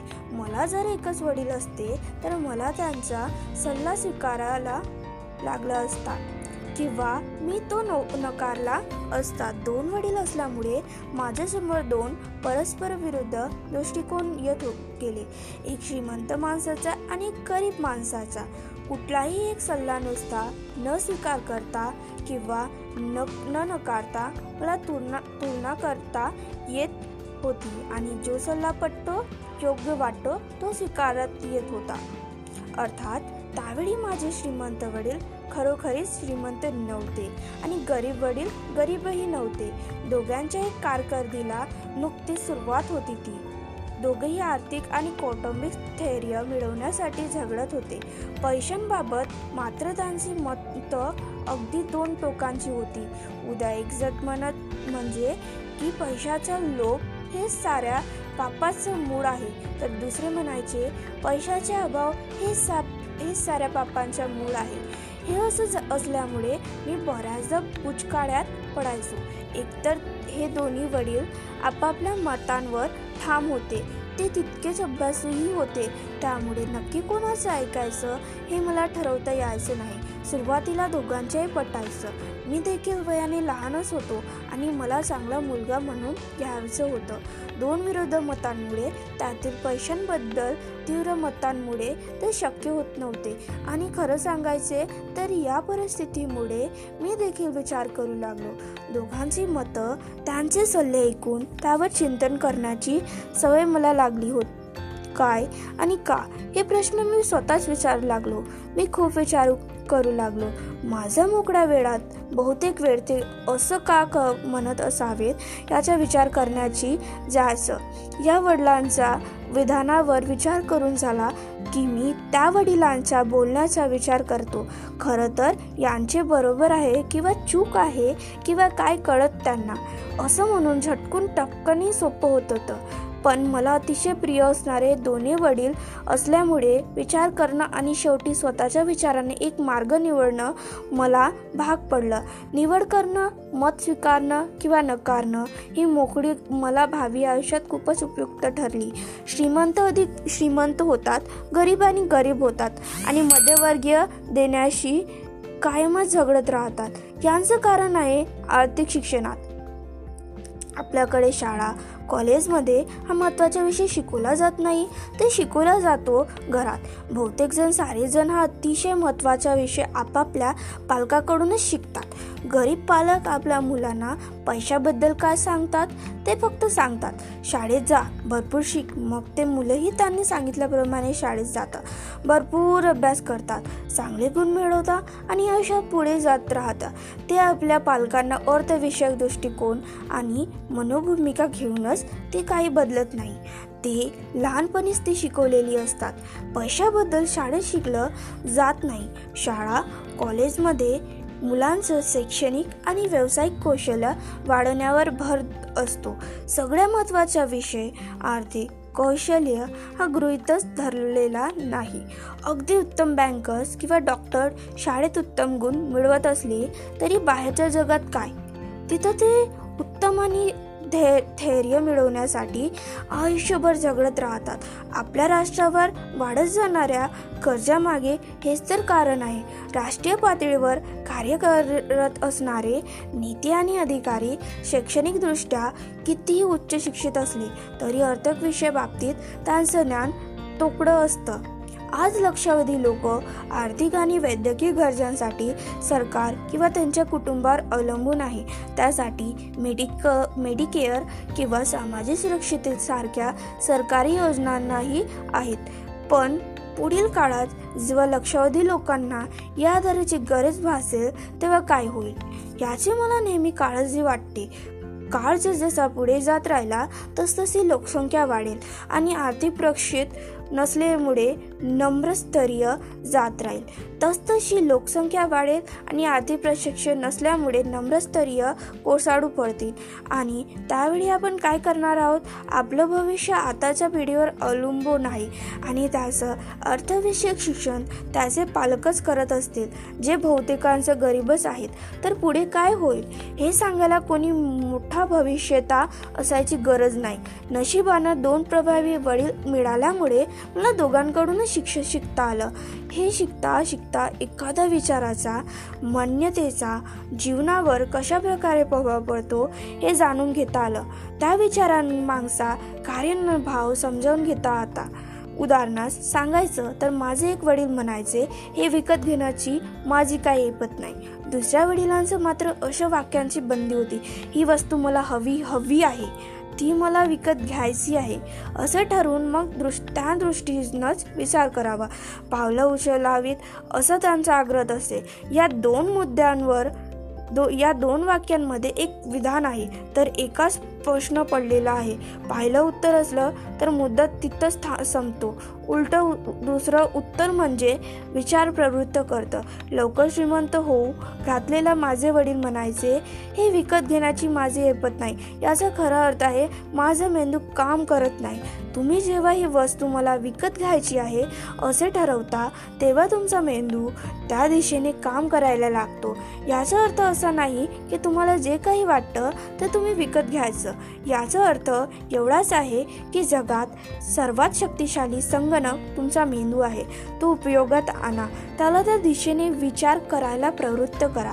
माझा मेंदू दिवसांगणिक सामर्थ्यवान होत चालला आहे कारण मी त्याचा तसा उपयोग करतो. तो जेवढा सामर्थ्यवान होईल तेवढे जास्त पैसे मी कमवीन. ही गोष्ट विकत घेण्याची माझी ऐपत नाही हे वाक्य तुमचं मेंदू आळशी असल्यानं लक्ष नाही असं त्याचं ठाम मत होतं. माझे 2 वडील प्रचंड कष्ट करत. त्यांच्यात एक मोठा फरक होता, तो म्हणजे पैशांची गोष्ट आली की एक वडील आपल्या मेंदूला डुलकी घेऊ देत तर दुसरे त्याला अंग जाणून कामाला लावत. त्याच्याच परिणामस्वरूप एक डॅड गरीब राहिले आणि एक श्रीमंत झाले. एक माणूस नियमितपणे व्यायाम करतो आणि दुसरा सोप्यावर लोळत TV पाहतो. तसाच हाही प्रकार. याचे व्यवसायामुळे आरोग्य चांगले राहतं, तसंच मेंदूला व्यायाम दिल्यामुळे संपत्ती चांगली वाढते. आळस केला की आरोग्य आणि संपत्ती या दोन्हीचा ऱ्हास होतो. माझे या दोन्ही डॅडचे विचार परस्पर विरोधी होते. एक डॅड म्हणायचे की श्रीमंत लोक जास्त कर लादायला हवा, त्यातून मिळणारा पैसा गरिबांच्या कल्याणासाठी वापरता येईल. दुसरे डॅड अगदी विरोधी विचारांचे. ते म्हणायचे की पैसा निर्माण करणाऱ्या लोकांवर कर लादणं म्हणजे संपत्ती आणणाऱ्या शिक्षण देणंच आहे. हे अतिशय चुकीचं आहे. हे म्हणजे जो निर्माण करतो त्याला शिक्षा आणि जो काहीच करत नाही त्याला बक्षीस. एक डॅड म्हणायचे, खूप अभ्यास करा म्हणजे तुम्हाला एखाद्या चांगल्या कंपनीत चांगली नोकरी मिळेल. दुसरे डॅड म्हणायचे, तू खूप अभ्यास करा म्हणजे तुम्ही एखाद्या चांगल्या कंपनीत मालक व्हाल. एक डॅड म्हणायचे, मी श्रीमंत नाही कारण मला मुलं आहेत. तर दुसरे डॅड म्हणायचे, मी श्रीमंत व्हायलाच हवं कारण मला मुलं आहेत. जेवायला बसल्यानंतर एक जण आर्थिक आणि व्यावसायिक चर्चेला प्रोत्साहन देतो तर दुसऱ्यांना ही गोष्ट अजिबात मंजूर नाही. एक म्हणायचे, पैसा सुरक्षित ठेवा, व्यवहार सुरक्षित असावे. तर दुसरे म्हणत, जोखीम घ्यायला शिक्षा. आपलं घर म्हणजे सर्वात मोठी गुंतवणूक आहे. ती सर्वोत्तम मालमत्ता आहे असा एकाच भक्कम विश्वास होता. दुसऱ्याला वाटायचे की घर म्हणजे डोक्यावरचं मोठं कर्ज आणि तुमची तीच सर्वात मोठी गुंतवणूक असेल तर त्यातून फक्त मनस्तापन मिळेल. दोन्ही डॅड आपापली बिलं नियमितपणे भरत. फक्त एक जण आल्या दिवशी भरायचे तर दुसरे शेवटी दिवशी. कंपनी किंवा सरकार यांनी आपला आणि आपल्या कुटुंबाच्या गरजांची काळजी घ्यावी असं का एका डॅडला वाटे. पगारवाढ, निवृत्तीनंतरचे फायदे, वैद्यकीय सेवा, आजारपणाची रजा, सुट्टी आणि इतर फायद्यांबाबत ते काय विचार करत. त्याचे 2 काका सैन्यात होते. 20 वर्षांच्या सेवेनंतर ते निवृत्त झाले. त्यावेळी त्यांना निवृत्ती वेतन आणि इतर भरपूर फायदे मिळत होते. त्यांना कायम कौतुक वाटत. विद्यापीठातून असलेली मुठभेट योजना त्यांना आवडायची. नोकरी सुरक्षित आणि त्यातून मिळणारे फायदे हे त्यांना नोकरीपेक्षा जास्त महत्त्वाचे वाटत. मी जरी सरकारी नोकरी मनापासून केली आहे, खूप कष्ट घेतले आहे, तर नोकरीत आणि निवृत्तीनंतर मिळणाऱ्या गोष्टी माझा हक्क आहे असं त्यांचं ठाम मत होतं. याउलट दुसऱ्या डॅडच्या सामर्थ्यावर विश्वास होता. माणसानं स्वावलंबी असावं असं त्यांना वाटायचं. ही हक्काची मानसिक त्यांची बोचायची. असा विचार करत करत लोक कमजोर आणि आर्थिकदृष्ट्या कमकुवत होतात असं त्यांना वाटे. माणसांना आर्थिकदृष्ट्या समलक्ष असलं पाहिजे असं ठाम प्रतिपादन ते करायचे. एकदा त्यांच्या उत्पन्नातून थोडे तरी डॉलर्स बाजूला टाकण्यासाठी धडपडायचे तर दुसरे त्याची पैशाची गुंतवणूक करायचे. चांगली नोकरी मिळवण्यासाठी उत्तम CV कसा लिहायला हे मला एक डॅडनं शिकवलं तर दुसऱ्या डॅडनं उत्तम व्यावसायिक आणि आर्थिक प्लॅन कसं करावं हे शिकवलं. या 2 टोकांचा मतांचा गदारोळामुळे माझा अजिबात तोटा झाला नाही, उलट फायदा झाला. मी विचार करायला शिकलो. एखाद्या विचारांचा त्यांच्या जीवनावर कसा परिणाम होतो हे पाहण्यासाठी संधी मला मिळाली. माझं हेही लक्षात आलं की फक्त आणि फक्त विचारांमुळे आपल्या आयुष्याला आकार येत असतो. माझे गरीब डॅड नेहमी म्हणायचे की मी कधी श्रीमंत होणार नाही आणि हे त्यांच्याच भागेत सत्यात उतरलं. दुसऱ्या बाजूले माझे श्रीमंत डॅड हे मी श्रीमंत आहे असं म्हणायचे. मी श्रीमंत आहे आणि श्रीमंत माणसे हे असं वागत नसतात असं ते नेहमी म्हणायचे. एकदा त्यांना मोठा आर्थिक फटका बसला. ते पार कोलमडून पडायची वेळ आली होती, पण तेव्हाही ते मी श्रीमंत आहे असंच म्हणत. आर्थिक फटका बसणं आणि गरीब असणं यात मोठा फरक आहे. आर्थिक फटका तात्पुरता असतो तर गरिबी कायमची असते असं ते सांगत. गरीब डॅड म्हणायचे माझ्या दृष्टीनं पैशाला फारच महत्त्व नाही, तर श्रीमंत डॅड म्हणत पैसा ही शक्ती आहे. आपले विचार खूप महत्त्वाचे असतात. आपल्या जीवनात मार्ग तेच ठरवत असतात. असं असलं तरी विचारांची शक्ती काही मापता येत नाही, ती अनुभवता येते. मला माझे विचार येत होते. मुळात मी विचार करू लागलो होतो. त्यातून मला जाणवत होतं की माझे गरीब डॅड हे पैसे कमी मिळवत असल्यामुळे गरीब नव्हते. त्यांचे विचार आणि तशा कृतीमुळे ते गरीब राहिले होते. सतत विचारांमुळे मला या दोन्ही डॅडचा परिणाम मी जवळून अनुभवत होतो. माझ्या पुढे प्रश्न होता की मी कोणाचा सल्ला मानवा, श्रीमंत डॅडच्या की गरीब डॅडच्या. दोघांनाही शिक्षण आणि ज्ञान या दोन्ही गोष्टींमुळे प्रचंड आढळ होता. मी शिकावं याबाबत त्यांचं दुमत नव्हतं. मतभेद होता तो काय शिकावं याबाबत. एकाला वाटायचं की मी खूप अभ्यास करावा, पदवी मिळवावी आणि पैसे कमवण्यासाठी चांगली नोकरी करावी. मी वकील किंवा अकाउंट व्हायचं किंवा एखाद्या बिझनेस स्कूलमध्ये MBAला प्रवेश मिळवायचा असं वाटायचं. दुसऱ्याला मला श्रीमंत होण्यासाठी अभ्यास करायला सांगितलं. पैसा म्हणजे नक्की काय आहे, पैसा कशा प्रकारे काम करतो, आपल्यासाठी तो काय करू शकेल याचा अभ्यास करायला हवा असं ते सांगायचे. मी पैसे मिळवण्यासाठी काम करत नाही, तर पैसे माझ्यासाठी काम करतात असे ते नेहमी सांगायचे. त्यावेळी 9 वर्षाचा होतो. हे सारं अनुभव होतो, विचार करत होतो आणि त्या विचारावर मी श्रीमंत डॅडचे ऐकावं, त्याच्याकडून पैशांविषयीचं ज्ञान मिळावं असा निर्णय घेतला. माझ्या गरीब डॅडकडे उत्तम पदव्या होत्या, तरीही याबाबत त्यांना एकांश मी ठरवलं. थोडं शहाणपणा. रॉबर्ट फ्रॉस्ट हे माझे आवडते कवी आहेत. त्यांच्या सगळ्यात कविता मला आवडतात. त्यातील द रोड नॉट टेकन ही कविता माझी सर्वात आवडती आहे. मी जवळजवळ रोज वाचतो. त्यात एक सुंदर विचार आहे, तो मला आवडतो. वाट अशी जी मी न घेतली, चालत असताना दिशा दुरची, अडखळलो थोडा एक दशी, समोर होत्या वाटा दोन, एक डावी आणि एक उजवी, थांबून थोडा पाहुनी गेलो, वाट एक मग सुंदरशी, परणारची अश्वदी न लोक चालले त्यावरून. दुसरी वाट तशीच, परंतु गवताळ आणि उजाडशी, वाईट वाटी नसे तिथे अन भासे गुळ वलयाची, होते माहीत मला मजा हेई, पाहिली वाट सोयीची, दुसरी वाट पाहे वाट, अखंडित पण पथिकांची, अभिमानाने आज सांगतो तीच वाट मम भाग्याची, धाडस करून परिश्रमाते वाकविले मी देवावे. मी गेली अनेक वर्षे या कवितेत मनन करतो. माझ्या उच्च शिक्षित वडिलांचा सल्ला आणि पैशांविषयी भूमिका न स्वीकारण्याचा निर्णय खूप क्लेशदायक होता. तरी देखील याच निर्णयामुळे माझ्या आयुष्याला आकार आला आहे, तितकंच खरं. कोणाचा सल्ला ऐकायचा हे ठरल्यानंतर माझं अर्ध शिक्षण सुरू झालं. माझं शिक्षण श्रीमंत डॅडनं सतत 30 वर्ष मला माझं 39व्या वर्षापर्यंत शिकवलं. ज्यावेळी त्यांना वाटलं की आता माझ्या डोक्यात त्यांचं शिक्षण शिरलं आहे, मला सर्व समजलं आहे, जे शिकला त्याच आकलन झालं आहे, त्याचवेळी ते थांबले. पैसा हे शक्तीचं एक रूप आहे, पण त्यापेक्षाही प्रबळ आहे ते अर्थविषयक शिक्षण. पैसा येतो आणि जातो, तो पैसा कसं काम करतो किंवा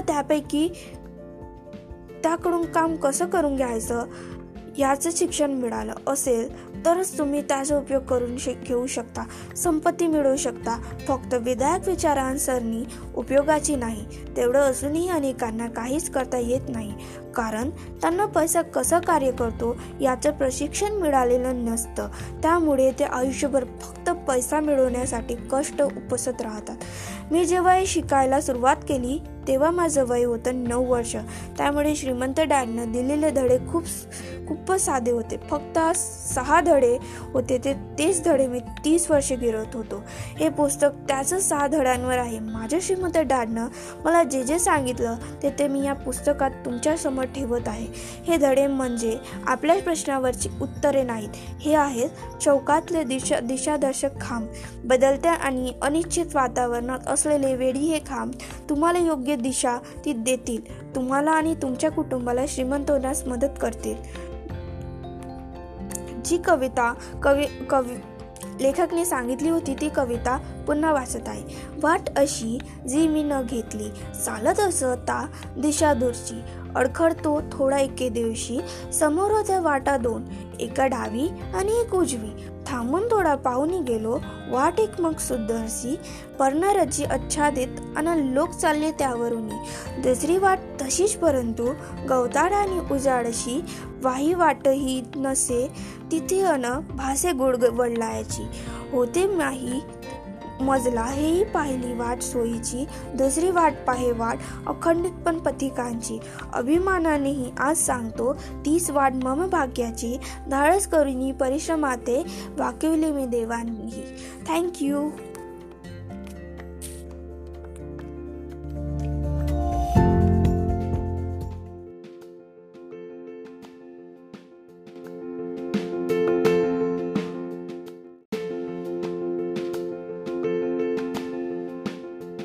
नमस्कार मित्रांनो, आजच्या एपिसोडमध्ये तुम्हा सर्वांचं स्वागत आहे. धन्यवाद तुमचा की ह्या ऑडिओबुकला इतका प्रेम देण्याबद्दल. प्रकरण 2, धडा पहिला. श्रीमंत लोक पैशासाठी काम करत नाही. डॅड, श्रीमंत कसं व्हायचं ते मला सांगा ना. माझे डॅड संध्याकाळी आलेले वर्तमानपत्र वाचत होते. माझा प्रश्न ऐकताच त्यांनी ते खाली ठेवलं आणि विचारलं, पण तुला श्रीमंत का व्हायचं आहे? कारण आज जिमीची आई त्याच्या नव्या कॅटलॅक गाडीतून त्याचे बीच हाऊसवर विकेंडसाठी गेले आहेत. जिमीनं त्यांच्यासोबत त्याच्या 3 मित्रांनाही नेलं, फक्त मला आणि माईकला नेलं नाही. आम्ही गरीब असल्यामुळे आम्हाला बोलावलं नाही असं तो म्हणाला. म्हणून तुला नेलं नाही ना? डॅड अविश्वासानं विचारलं. हो, मी म्हणालो. डॅडनं शांतपणे आपलं डोकं हलवलं, खाली घसरलेला चष्मा परत वर घेतला आणि ते वर्तमानपत्र वाचू लागले. मी त्यांच्या उत्तराची वाट पाहत असाच उभा होतो. ते वर्ष होते 1956. मी 9 वर्षाचा होतो. काही देवगतीमुळे मी नेमका श्रीमंत मुलांच्या शाळेत जात होतो. आमच्या गावात प्रामुख्याने ऊसाची लागवड केली जायची. वसाहतीची मॅनेजर्स, डॉक्टर, बँकर्स वगैरे श्रीमंत मंडळी आपापल्या मुलांना या शाळेत पाठवत. आमची शाळा 1ली ते 6वी पर्यंत होती. 6वी नंतर मुलं खासगी शाळेत जात. मी रस्त्याच्या एका बाजूला राहत असल्यामुळे त्या शाळेत जायचो. दुसऱ्या बाजूला 6वी नंतर मी आणि ही मुलं सरकारी शाळा आणि कॉलेजात गेलो असतो. खासगी शाळा आम्हाला परवडणाऱ्या नव्हत्या. मी तसंच उभा असल्यानं पाहून डॅडींनी वर्तमानपत्र खाली ठेवलं. तेही विचार करत असावे. शेवटी हळूवार आवाज ते म्हणाले, तुला जर श्रीमंत व्हायचं असेल तर तुला पैसे कसे मिळवावे हे शिकावे लागेल. मग कसे मिळवू मी पैसे? मी चटकन विचारलं. ते हसत म्हणाले, डोकं वापर. याचा खरा अर्थ होता, मी एवढं सांगू शकतो किंवा मला माहीत नाही किंवा उगाच काहीतरी प्रश्न विचारू नकोस. भागीदारीची सुरुवात. दुसऱ्या दिवशी सकाळी मी माझा जिवलग मित्र माईकला भेटलो. त्याला डॅडींनी काय उत्तर दिलं ते सांगितलं. ते शाळेत आम्ही दोघंच गरीब होतो. माईकही केवळ नशिबामुळे या शाळेत आला होता. या शाळेत प्रवेश घेण्यासाठी अदृश्य रेघ होती. त्याला कोणीतरी हलकेच धक्का दिला होता म्हणून आम्ही दोघं तिथं होतो. आम्ही तसे अगदी गरीब वगैरे नव्हतो, पण इतर मुलांकडे असलेल्या नव्या सायकलची, बेसबॉलचे नव्या गोलवेज वगैरे गोष्टी आमच्याकडे नव्हत्या. मुळात त्यांच्याकडे असलेल्या सगळ्या गोष्टी नव्या असायच्या. त्यामुळे आम्हाला गरीब असल्यासारखं वाटायचं. आई वडिलांनी आमच्या मूलभूत गरजा निश्चितपणे भागवल्या, पण त्याच्यापेक्षा अधिक काही हवं असेल तर तुलाच काम करून पैसे मिळवावे लागतील असे माझे डॅड सांगायचे. मी 9 वर्षाचे होतो आणि या वयात मुलासाठी काही कामही नव्हतं. मग आपण काय करायचं आता? माईकनं विचारलं. मला ते माहीत नाही, पण आपण दोघं भागीदार असणार आहोत, मी सांगितलं. त्याला ही कल्पना आवडली. त्या शनिवारची सायंकाळी माईकला हा माझा पहिला व्यावसायिक भागीदार झाला. पैसे मिळवण्यासाठी काय करायचं यावर विचार करण्यास आणि सुचलेल्या कल्पनांवर चर्चा करण्यात आमची सकाळ गेली. मध्ये आम्ही जिमीच्या बीच हाऊसवर मजा करायला गेलेल्या मित्रांविषयी बोलायचो, पण फार नाही. त्याचा आम्हाला त्रास व्हायचा. अर्थात तो त्रासही चांगल्यासाठी होता, कारण त्यामुळे आम्हाला पैसे कसे कमवावे अधिक तीव्रतेने वाटायचे. त्याच दिवशी दुपारी आमच्या डोक्यात प्रकाश पडला. शास्त्राच्या पुस्तकात वाचलेल्या गोष्टीवर आम्हाला कल्पना सुचली. आम्ही प्रचंड उत्तेजित झालो होतो. अगदी जोरजोरात हस्तांदोलन केलं होतं. आम्ही आधी नुसतेच भागीदार होतो, आता आम्हाला व्यवसाय सापडला होता. पुढचे काही आठवडे मी आणि माईक घरोघर फिरत होतो. वापरून झालेल्या टूथपेस्टच्या ट्यूब आम्हाला घ्याव्यात अशी विनंती आम्ही प्रत्येकाला करत होतो. लोक कोड्यात पडायचे. काही जण लगेच हसून हो म्हणायचे, तर काही जण कारण विचारायचे. हा प्रश्न आला की आम्ही उत्तर घ्यायचो, ते काही ना मी सांगू शकत नाही, ते आमच्या व्यवसाय गुपित आहे. आम्हाला आता रिकाम्या ट्यूब मिळत होत्या. आमच्या वॉशिंग मशीनच्या शेजारी थोडी मोकळी जागा होती. तिथे एक तपकरी रंगाचा पुठ्ठाच रिकामं खोकं मी ठेवलं होतं आणि या ट्यूब साठून लागलो. जसजसा साठा वाढायला लागला तसतशी माझी आई चिडचिड करू लागली. लोकांनी वापरलेल्या चुगारलेल्या ट्यूब पाहून तिचा संताप होऊ लागला. एक दिवस ती खूपच भडकली. त्यानं आम्हाला शेवटनं विचारलं की हा काय प्रकार आहे. आम्ही तिलाही व्यावसायिक गुपित हेच उत्तर दिलं. हे असं उत्तर ऐकून तिच्या संतापाचा स्फोटच झाला. ती म्हणाली, तुम्ही हा जो काही गोंधळ घातला आहे त्याचं ताबडतोब काहीतरी करा, नाहीतर मी हे सगळे उचलून बाहेर फेकून देईन. मग आम्ही माईकनं तिला समजून सांगायचा खूप प्रयत्न केला, खूप विनंत्या केल्या. आम्ही तिला सांगितलं की लवकर आमच्याकडे या ट्यूबचा पुरेसा साठा होईल आणि आम्ही उत्पादन सुरू करू शकू. आपल्या काही शेजाऱ्यांच्या पेस संपतच आल्या आहेत, त्यामुळे त्यांच्याकडूनही आम्हाला 2-3 दिवसात ट्यूब मिळतील. खूपदा सांगितल्यानंतर अखेरीस तिनं आम्हाला 1 आठवड्याची मुदत दिली. या अचानक आलेल्या अडचणीमुळे आम्हाला उत्पादन सुरू करण्याची तारीख अलीकडे घ्यावी लागली. त्यामुळे आमच्यावर कामाचा दबाव वाढला. आम्ही त्या वेळेत उत्पादन सुरू करू शकलो नसतो तर आमची पहिली भागीदारी फेकून देण्यात आली घासायला सांगितली आहे. शेवटी आम्ही कामाची वाटणी केली. दाताच्या डॉक्टरांनी वारंवार दात घासायला सांगितले आहेत. असा प्रचार करण्यासाठी जबाबदारीनं माईकनं स्वीकारली. तर मी उत्पादन सुरू करण्यासाठी जुळवाजुळ करू लागलो. आमच्या गॅरेजमध्ये आमची कार्यशाळा होती. उत्पादन सुरू होतं. आमची गॅरेजमध्ये काहीतरी खुडबुड सुरू होती. एक दिवशी माझे डॅड एका मित्रासह आम्ही काय करतो आहोत ते पाहण्यासाठी आले. या 9 वर्षीय जोडगोडीचं उत्पादनाचं काम पूर्ण जोशात चालू आहे. गॅरेजमध्ये सगळीकडे पांढरी पावडर पसरली होती. एक लॅब टेबलवर शाळेतून आणलेली पुठ्ठ्याची छोटी खोकी होती.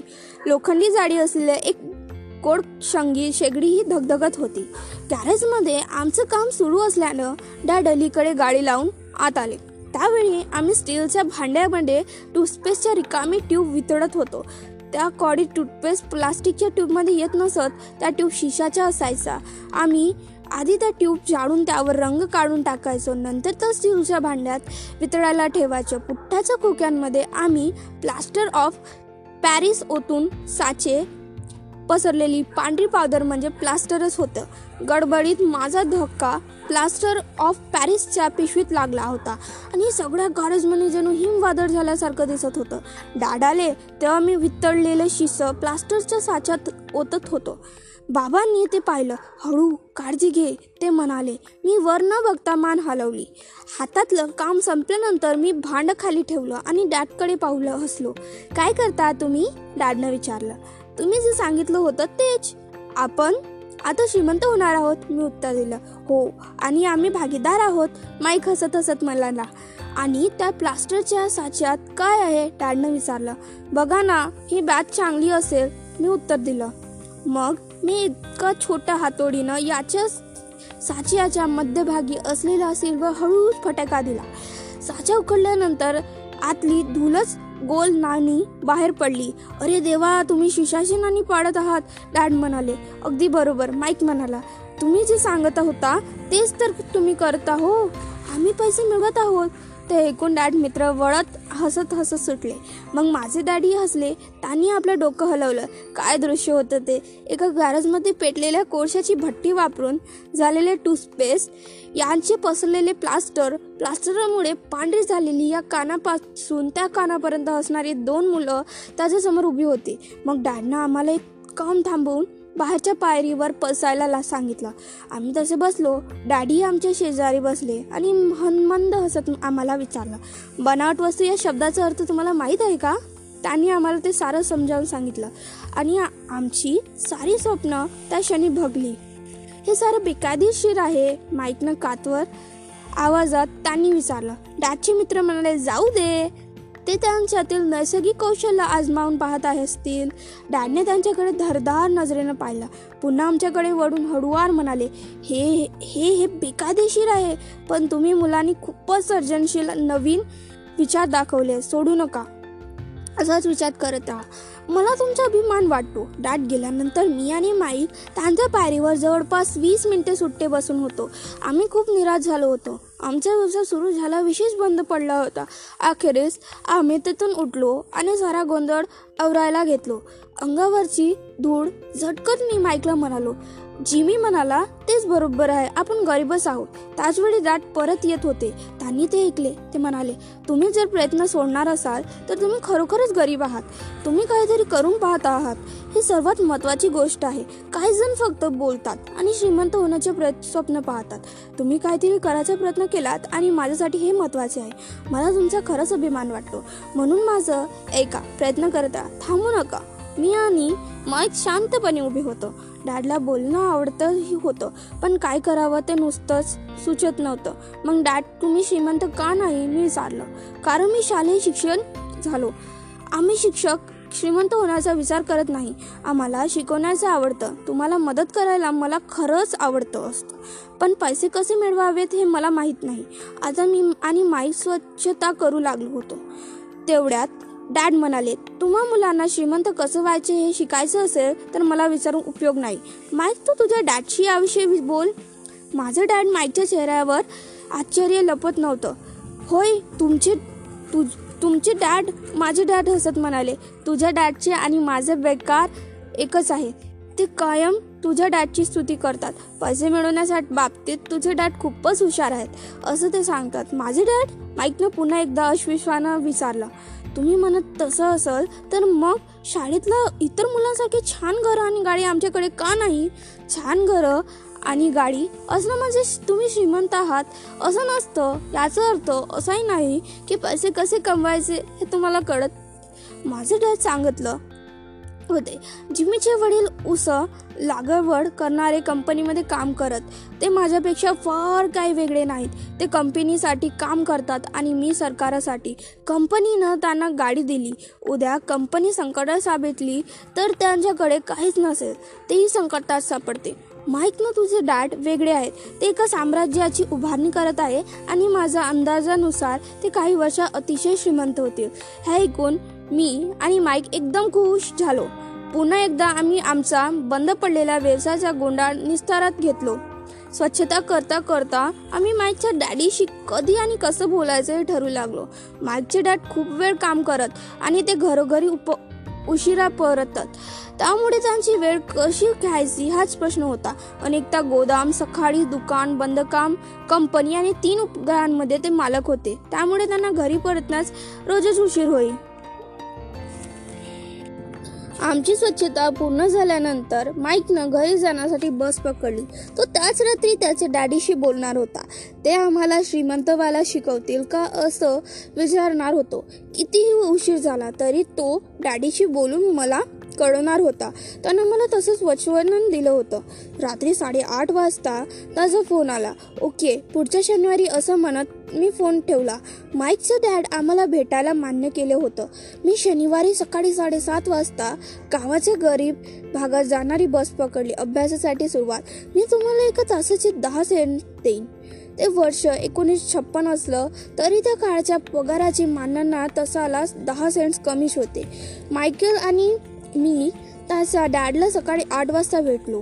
ते कामात खूपच गुंतलेले होते. त्यांनी कामाला सुरुवात करूनही तास उलटून गेला होता. मी जेव्हा त्यांचा साध्या छोट्या आणि नीटनेटक्या घराशी पोहोचलो तेव्हा त्याचं बांधकाम मुक्ताच ट्रॅकवर घेऊन बाहेर पडत होता. माईकनं दार उघडलं. सांगितलं, डॅड फोनवर बोलत आहेत. त्यांनी आपापल्या मागील दारी पोर्चेच्या जवळ थांबायला सांगितले आहे. त्याच्या जुना होत असलेल्या घराचा उंबरठा ओलांडून मी लाकडी जमिनीवर पाय ठेवला. तिथंही करकर आवाज झाला. दाराच्या आत स्वस्ताची चट्टी अंधारलेली होती. सतसतच्या या जेणारा करणारा जमीन खराब झाली होती आणि ती झाकण्यासाठी ही चटी होती. चटी जरी स्वच्छ असली तरी ती बदलायला आलीच होती. त्यांच्या बैठकीच्या खोलीत प्रवेश केल्यानंतर तर मला कोंडल्यासारखं वाटत. ती अरुंद खोली जुन्या आणि कुबट वास येणाऱ्या फर्निचरच्या गदनं भरली होती. त्या सगळ्या गोष्टी म्हणजे जुनं फर्निचर गोळा करणाऱ्यासाठी प्रवीण होती. माझ्या आईपेक्षा थोड्या जास्त वयाच्या 2 स्त्रिया कोचावर बसल्या होत्या. त्यांच्या पलीकडे एक पुरुष बसला होता. त्यानं कामगारांप्रमाणे खाकी रंगाची शर्ट आणि त्यांच्या रंगाची सॅलेडची पॅन्ट घातली होती. कपडे इस्त्री केलेले होते पण त्यांना स्टार्च नव्हता. ते माझ्या डॅडापेक्षा साधारण 10 वर्षांनी मोठे असावे, म्हणजे 45 वर्षाचे असतील. मी आणि माईक त्यांच्या जवळून गेलो. त्यावेळी ते आमच्याकडे पाहून हसले. आम्ही स्वयंपाकघराकडे गेलो. तिथूनच पोर्चकडे जात येत होतो. मीही त्यांच्याकडे पाहून लाजून हसलो. कोण आहे ते, मी विचारलं. ते माझे डॅडसाठी काम करतात. ते वयस्क गृहस्थ. त्यांचं गोदामाचं काम पाहता तर त्या दोघी उपहारमध्ये मॅनेजर आहेत. बांधकामावरचा मुकादम तू येतानाच पाहिलास. येथून 50 मैलांवर एक रस्त्याचं काम सुरू आहे. तिथे तो काम करतो. काय मी असं सुरू असतं, मी विचारलं. माझ्याजवळ बसण्यासाठी खुर्ची ओढत माईक म्हणाला, कायम नाही पण बहुतेक वेळा. आम्हाला पैसे कसे मिळवायचे हे शिकवायला का, असं मी त्यांना विचारलं. माईक सांगत होता. मग ते काय म्हणाले, मी सावध जिज्ञासेने विचारले आणि त्यांच्या चेहऱ्यावर गमतीदार हसू उमटलं. मग ते म्हणाले, मी तुम्हाला ऑफर देतो आहो. भिंतीला टेकून खुर्चीला हेकलावे देत ती म्हणाले. खुर्चीचे पुढचे पाय वर होते आणि मागच्या पायांवर सारं वजन होतं. माईकचा तसाच बसला होता. कसलंही ऑफर देणार आहेत ते, मी विचारलं. माहीत नाही पण आता बोलतील ते. तेवढ्यात माईकचं डॅड जुनाट पड्डा आदून कायम आमच्या समोर आले. आम्ही चटकन उभे राहिलो. ते आदर दाखवण्यासाठी नाही तर घाबरल्यामुळे. मग मुलांना तयार, त्यांनी दुसरी खुर्ची ओढत विचारलं. त्यांच्यासमोर बसण्यासाठी आम्ही आमच्या खुर्च्या ओढल्या आणि म्हणून होकार दिला. ते 6 फूट उंच होते आणि वजनाने 200 पाऊंड तरी असावे. माझे दात त्यांच्यापेक्षा उंच आणि सिद्धा साधारण तेवढ्या वजनाचे होते. फक्त ते माईकच्या दाटपेक्षा 5 वर्षांनी मोठे होते. ते दिसायला साधारण सारखे असले तर विचार वेगळे होते. उन्हास मात्र होता. रॉबर्ट, माईक मला सांगत होता की तुला पैसे कसे मिळवायचे शिकायचे आहे. मी लगेच होकारती मनाला हलवणारी खाली खरी, पण मनात थोडीशी भीती होतीच. ओके, मग माझी ऑफर ऐक. मी तुम्हाला शिकवेन, पण शाळेत वर्गात शिकताना तसं नाही. तुम्ही माझ्यासाठी काम करा, मी तुम्हाला शिकवेन. काम न करता मी काही शिकवणार नाही. शाळेतल्याप्रमाणे तुम्ही एकाच जागी बसून राहाल आणि मी शिकवेन असं तुम्हाला वाटत असेल तर कसं काही होणार नाही. माझ्या दृष्टीनं ते वेळ वाया घालवणं आहे. त्यामुळे शिकायचं असेल तर काम करावेच लागेल. माझी हीच ऑफर आहे. स्वीकार किंवा सोडून द्या. मी एक प्रश्न विचारला. नाही, स्वीकार किंवा सोडून द्या. माझ्या मागे खूप काम आहे. माझा वेळ वाया घालू नका. तुम्ही जर निर्णय घेऊ शकत नसाल तर पैसे कसे मिळवायचे हे तुम्ही कधी शिकू शकणार नसाल. संधी येतात आणि जातात, त्यामुळे वेगानं निर्णय घेत हेही एका कौशल्य आहे. आताच तुमच्या समोर एक संधीच उभी आहे आणि मुळात ती तुम्हाला हवी होती. तुमच्यामुळे 10 सेकंद आहेत. शाळा सुरू करायची की बंद हे तुम्ही ठरवा. माईकचे दात खट्ट्यापणे म्हणाले. मी स्वीकारतो. मी आणि माईक एका पाठोपाठ म्हणालो. छान, माईकचे डॅड म्हणाले. 10 मिनिटातच मिसेस मार्टिन येतील. मी त्यांच्याशी बोलतो. तुम्ही त्यांच्यासोबत माझ्या दुकानात जा आणि कामाला लागा. मी तुम्हाला तासाला 10 सेंट्स देईन आणि तुम्हाला दर शनिवारी 3 तास काम करावे लागेल. पण आज आमची बॉलची मॅच आहे. मी म्हणालो. स्वीकार कर किंवा सोडून दे, माईकचे डॅड जरा कठोर आवाजात बोलले. मॅच खेळण्यापेक्षा शिकणं आणि काम करण्याची निवड करत मी म्हणालो. मी स्वीकार करतो. 30 सेंट नंतर एका सुरेख शनिवारी सकाळी 9 वाजता मी आणि माईक मिसेस मार्टिन सोबत काम करत होत्या. त्या स्वभावानं अगदी गरीब आणि दयाळू होत्या. त्या म्हणायच्या की माईक आणि माझ्याकडे पाहून त्यांना त्यांच्या मुलांची आठवण येते. त्यांनी दोन्ही मुलं मोठी झाल्यानंतर घर सोडून निघून गेली होती. त्यांच्या कष्ट करण्यावर खूप विश्वास होता आणि त्या आम्हाला सतत कामात ठेवत असत. त्या स्वभावानं मऊ असल्या तरी काम करून घेण्याबाबतीत कडक होत्या. त्या 3 तासात त्या आम्हाला शेल्फवरून बंद असलेले डबे खाली काढून स्वच्छ पुसून पुन्हा जागी ठेवायला लावायच्या. हे अतिशय कंटाळू आणि नीरस काम होतं. माईकचे डॅड, ज्यांना मी माझे श्रीमंत डॅड म्हणतो, त्यांच्या मालकीचं खूप मोठं होतं. पार्किंग असलेले 9 सुपर शॉपी होत्या. सकाळी 7 ते रात्री 11 वाजेपर्यंत उघड्या असणाऱ्या हल्लीच्या 7 ते 11 दुकानांनी ती सुरुवात आवृत्ती होती. अगदी घराजवळी किराणा मालकाची दुकान. तिथं लोक दूध, ब्रेड, बटर आणि सिगरेट विकत घेत.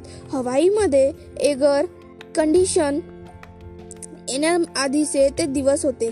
उष्णतेमुळे दुकानाची दार बंद करता येत नसत. पार्किंग आणि रस्त्यामध्ये तोंड असलेली दार उघडी ठेवावी लागत. त्यामुळे रस्त्यावरून गाडी गेली किंवा पार्किंगमध्ये गाडी आली की दुकानातही धूळ येते. तर एअर कंडिशनर येईपर्यंत आमची नोकरी टिकणारी होती. त्यानंतर 3 आठवडे मी आणि माईक ठरलेल्या वेळी मिसेस मार्टिन समोर हजर व्हायचो आणि 3 तास सतत काम करायचो. दुपारी काम संपलं की त्या आमच्या हातावर 10 सेंटची 3 नाणी ठेवायचा. वयाच्या 9व्या वर्षी 3 सेंटच्या शनिवारी सकाळी 30 तास काम करणं नक्कीच उत्साहवर्धक नव्हतं. त्या काळी कॉमिक्स पुस्तकं 10 सेंटला मिळत. मी माझे 30 सेंट त्या पुस्तकावर खर्च करायचं आणि घरी परतायचो.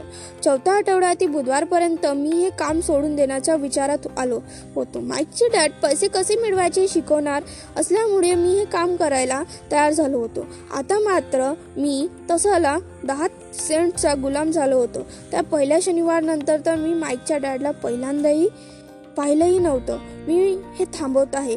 मी जेवताना माईकला सांगितलं. आमच्या शाळेतलं जेवण अगदी सामान्य होतं. शाळाही नीरस होती आणि शनिवारी मोकळा राहिलेला नव्हता. आकर्षण होता ते फक्त 30 सेंट्स. माझं बोलणं ऐकून माईकला हसला. का हसलास? मी माईकला चिडून विचारलं. डॅड म्हणाले, असं घडलं तू थांबवण्यासाठी तयार असशील तर ते तुला भेटतील. तो म्हणाला, काय? मी संतापून विचारलं. ते मला भेट येण्याची वाट पाहत आहेत. तसंच काहीतरी असावं. माईक सांगू लागला, माझे डॅड थोडे वेगळे आहेत. त्यांची शिकवण्याची पद्धत तुझ्या डॅडपेक्षा वेगळी आहे. तुझे डॅड आणि मॉम भाषण ठोकतात आणि माझे डॅड शांत असतात. ते खूप कमी बोलतात. तू फक्त शनिवारपर्यंत थांब. मी त्यांना तू तयार असल्याचं सांगेन. तुला असं म्हणायचं आहे की त्यांनी त्यासाठी हे सारं केलं? कदाचित तसं असू शकते. डॅड तुला शनिवारी समजून सांगतील. धन्यवाद मित्रांनो. अगर तुम्हाला आवडली असेल तर मला नक्की सांगा आणि मला माफ करा जे मिस्टेक झाली. पुढच्या एपिसोडमध्ये मिस्टेक होणार नाही, मी याची लक्षता घेईन. धन्यवाद ऐकण्यासाठी.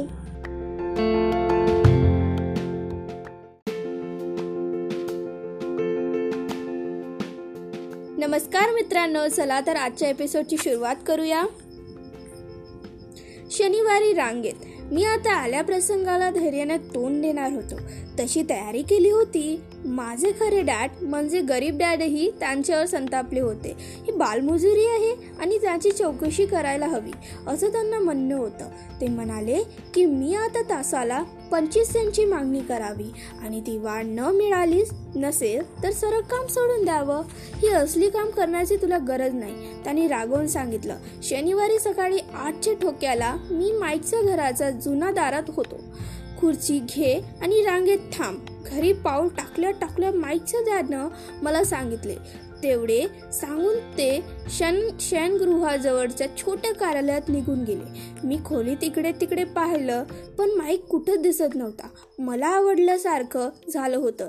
4 आठवड्यापूर्वी मी ज्या स्त्रिया जिथं थांबलेल्या पाहिल्या होत्या त्या तिथंच होत्या. मी त्यांच्याकडे पाहिलं. त्या माझ्याकडे पाहून हसल्या आणि मला जागा करून देण्यासाठी थोड्या सरकल्या. मी तिथून बसून 45 मिनिटं होऊन गेली होती. आता मी उकडायच्या बेबात होतो. त्या 2 स्त्रिया काम संपवून सुमारे 30 मिनिटापूर्वी गेल्या होत्या. त्यांच्यानंतर एक वृद्ध गृहस्थ माईकच्या डॅडला भेटले. 20 मिनिटं ते बोलत होते. आता ते गेले होते. घर रिकामं होतं आणि हवाई मधल्या त्या सुंदर दिवशी मी एका जुनाट अंधाऱ्या खोलीत बसलो होतो. आमच्यासारख्या लहान मुलांच्या गैरफायदा घेणाऱ्या माईकच्या डॅडची वाट पाहतो. ऑफिसमधून त्यांच्या बोलण्याचा आवाज ऐकू येत होता. ते फोनवर बोलत होते, आपलं काम करत होते आणि माझ्याकडे दुर्लक्ष करत होते. मला ते सारं जाणवत होतं. शेवटी मी कंटाळून आणि संतापून निघून जाण्याचा विचार करत होतो पण काही कारणानं थांबलो. शेवटी त्यानंतर 15 मिनिटांनी बरोबर 9 वाजता श्रीमंत डॅड त्यांच्या ऑफिसच्या बाहेर आले. काहीच बोलले नाहीत. त्यांनी मला त्यांच्या त्या रंगहीन आणि काळोख्या ऑफिससारख्या येण्यामध्ये खूण केली. ऑफिसच्या खुर्चीत बसून गेला गोल फिरत ते मला म्हणाले, तुला वाढ हवी आहे नाहीतर तू सोडून जाशील. आपलं जे ठरलं होतं त्यातला तुझ्याकडच्या भागाचं पालन तुम्ही केलेलं नाही. डोळ्यात पाणी आणून मी फटफट बोलून गेलो. शेवटी 9 वर्षा मुलगा एवढ्या मोठ्या माणसाला कसं तोंड देणार होता? तुम्ही असं म्हणाला होता की जर मी तुमच्यासाठी काम केलं तर तुम्ही मला शिकवाल. मी तुमच्यासाठी काम केलं आहे, खूप मेहनत केली आहे. या कामासाठी मी सॉफ्टबॉलची मॅच सोडली आणि तुम्ही मात्र तुमचे शब्द पाळत नाही. तुम्ही मला काही शिकवलं नाहीत. गावातले लोक तुम्हाला लुच्चा माणूस समजतात आणि तुम्ही तसेच आहात. तुम्ही अध्याशी आहात. येणारा सगळा पैसा तुम्हाला स्वतःसाठी हवा आहे. तुम्ही आपल्या कर्मचाऱ्याला अजिबात काळजी घेत नाही. तुम्ही मला बाहेर बसून राहायला लावलं. मला अजिबात चांगली वागणूक दिली नाहीत. मी छोटा मुलगा आहे आणि मला तुम्ही चांगलं वागायला हवं.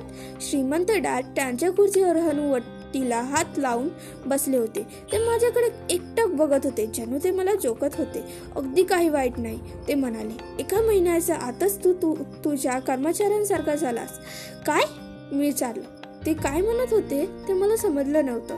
मी माझं गाऱ्यांचं सुरूच ठेवलं. मला वाटलं की आपल्या कराराचा तुमचा भाग तुम्ही पाळाल, मला शिकवाल, पण त्याऐवजी तुम्ही माझं छळ करत आहात. हा निश्चितपणा आहे. श्रीमंत डॅड शांतपणे म्हणाले, मी तुला शिकवतोच आहे. तुम्ही मला काय शिकवलं? काहीच नाही.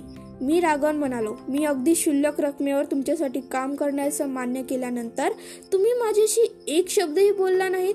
1 तासाला फक्त 10 सेंट. खरं तर याबाबत सरकारलाच कळायला हवं. आपल्याकडे बालमजुरी विरोधातले कायदे आहेत आणि तुम्हाला हेही माहीत असेल की माझे डॅड सरकारी कर्मचारी आहेत. आता मात्र तू माझ्याकडे काम करणाऱ्या बहुतेक लोकांसारखं बोलू लागला आहेस. असं झालं की मी त्यांना झोपतो किंवा ते काम सोडून जातात. तुम्हाला नक्की म्हणायचं तरी काय आहे? मी आता वयाच्या मानानं बराच धीर चालवतो. तुम्ही खोटं बोललात. मी तुमच्यासाठी काम केलं पण तुम्ही शब्द पाळला नाहीत. तुम्ही मला काही शिकवलं नाहीत. तुला कसं समजलं की मी तुला काही शिकवत नाही? त्यांनी शांतपणे विचारलं. तुम्ही माझ्याशी बोलला देखील नाहीत. मी तुमच्यासाठी 3 आठवडे काम केलं आणि तुम्ही मला काही शिकवलं नाहीत. मी पुन्हा तेच सांगितलं. शिकवायचं म्हणजे नक्की करायचं, व्याख्यान घ्यायचं, त्यांनी विचारलं. हो, मी उत्तर दिलं. ते शाळेत ते हसत म्हणाले. पण जगणं असं शिकवत नाही. मी तर असं म्हणेन की आपल्या आयुष्यात सर्वोत्तम शिक्षक आहे. बहुतेक वेळा हे जीवन तुमच्याशी काहीच बोलत नाही, ते तुम्हाला ढकलत राहतं. जीवनातला प्रत्येक धक्का सांगत असतो की उठ, जा, जागा हो, मला वाटतं तू हे शिकवस. या माणसाला नक्की काय म्हणायचं आहे? मी मनातल्या मनात स्वतःलाच विचारलं. जीवन धक्का देत आहे म्हणजे ते माझ्याशी बोलतं. ही नोकरी सोडावी लागणार हे मला कळून चुकलं. मी अशा माणसाशी बोलत होतो ज्याला डांबून ठेवण्याची नितांत आवश्यकता होती. तू जर या जीवनाकडून, जगण्याकडून ज्ञान मिळवलंस तर उत्तम प्रगती करशील आणि नाही मिळवलंस तर तरी ते तुला धक्के देत राहतील. काही जण या धक्क्याची चिडतात, घाबरतात आणि मागे सरतात. अर्थात ते मागे सरतात ते त्यांच्या मालकाविरुद्ध किंवा नोकरी, पती किंवा पत्नी विरुद्ध. आपलं आयुष्य आपल्याकडे धक्का देतंय, काहीतरी सांगून पाहत आहे हे त्यांना समजतच नाही. ते नक्की काय बोलत आहे हे मला समजत नव्हतं. आपल्या साऱ्यांना हे आयुष्य धक्के देत असतात. काही जण लढतात तर काही जण सोडून देतात. लढ देणारे अशा प्रत्येक धक्क्यांचं स्वागत करतात. या थोड्या लोकांना त्यातला प्रत्येक धडा घ्यायचा असतो, शिकायचा असतो. ते शिकतात आणि पुढे जातात राहतात. बहुतेक जण सोडून देतात. तुझ्यासारखे फार थोडे लढा देतात. श्रीमंत दाट उठली आणि त्यांनी कर आवाजात करणारी ती खिडकी बंद केली. खरं तर ती दुरुस्तीलाच आली होती. तू जर हा धडा शिकलास तर तू शून्य, जाणकार, श्रीमंत आणि सुखी समाधानी होशील. शिकला नाही तर आयुष्यभर कमी पगार देणाऱ्या मालकांना किंवा नोकरीला दोष देत राहशील. कधीतरी काहीतरीच घडेल आणि पैशांचे सारे प्रश्न सुटून जाशील. या आशेवर जगत राहशील. मी ऐकतो आहे का आणि मला काही समजत आहे का हे पाहण्यासाठी ते माझ्याकडे वळले. आमची नजर झाली. आता आम्ही काहीच बोलत नव्हतो. आमचे डोळे एकमेकांशी बोलत होते. त्यांचं बरोबर होतं. मी लढा देत होतो. मलाच तर पैसे कसे मिळवायचे हे शिकायचं होतं. याचाच अर्थ ते बरोबर होते आणि मी त्यांना दोष देत होतो. श्रीमंत दाट बोलतच होते.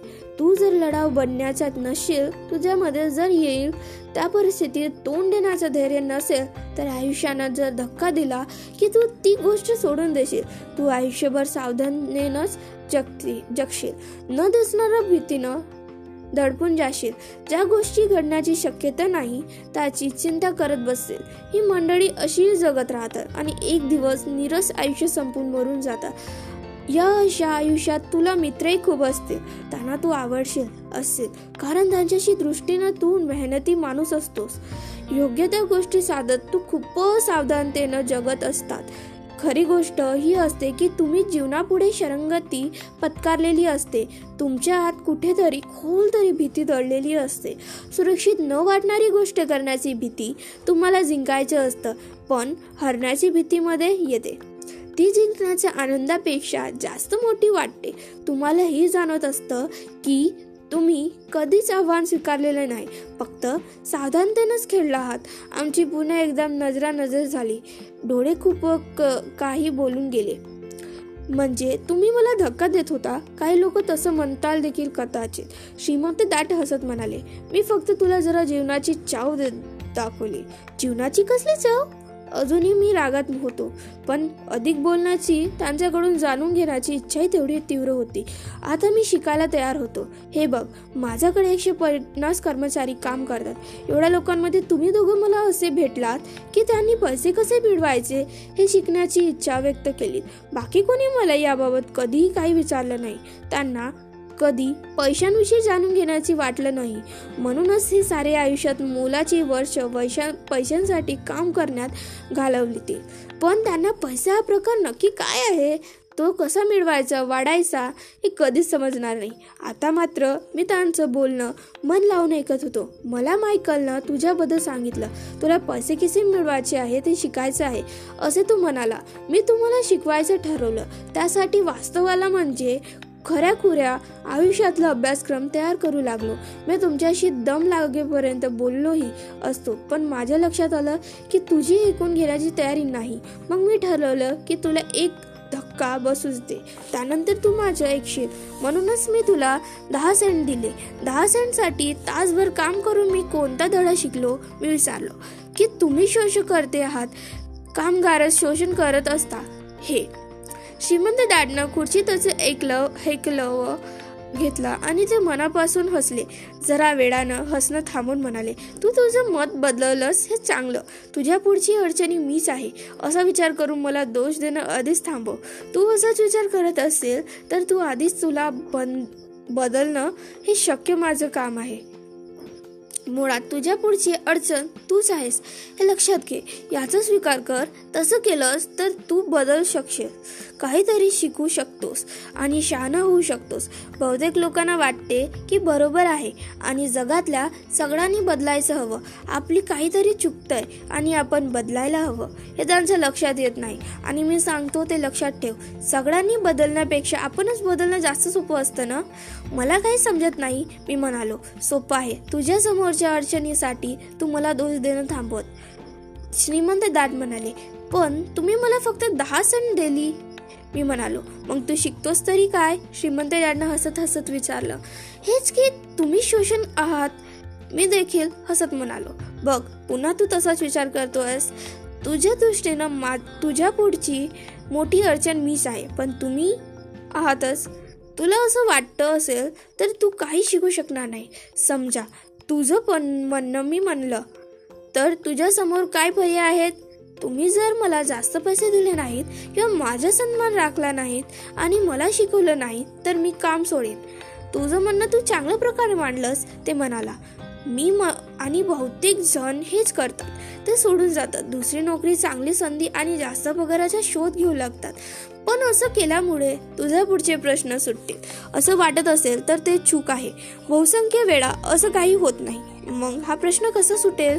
हे तसाच किरकोळ 10 सेंट्स घ्यायचा आणि एक स्मित हास्य यावर कसं चालेल विचारलं. श्रीमंत दाट हसले. इतर लोक हेच तर करतात. या पगारात भागणार नाही, त्यांनी झगडावंच लागतं हे ठाऊक असूनही ते पगारात चेक स्वीकारतात. ते फक्त वाढ होण्याची वाट पाहत राहतात. पगार वाढला की आपल्या पुढचे प्रश्न सुटतील असंच त्यांना वाटत राहतात. बहुतेक जण तसंच करतात. काही जण आणखी एखादी नोकरी करतात, जास्त कष्ट करतात आणि पुन्हा कमी रकमेच चेक त्यांच्याच वाटायला येतो. मी जमिनीकडे टक लावून पाहत होतो. श्रीमंत दाट म्हणाले, जे काही सांगून पाहत होता ते आता कुठे माझ्या ध्यानी येऊ लागलं होतं. हे जे काही चाललं आहे ते जीवनाची पहिली चव आहे हे मला समजत होतं. शेवटी मी वर पाहिलं आणि पुन्हा एकदा विचारलं, हा प्रश्न कसा सुटेल? हे माझ्या डोक्यावर चापटत मारत ते म्हणाले, तुझ्या दोन्ही कानांमध्ये जी गोष्ट आहे त्यामुळे सुटेल. मग त्यांनी मला एक महत्त्वाची गोष्ट सांगितली.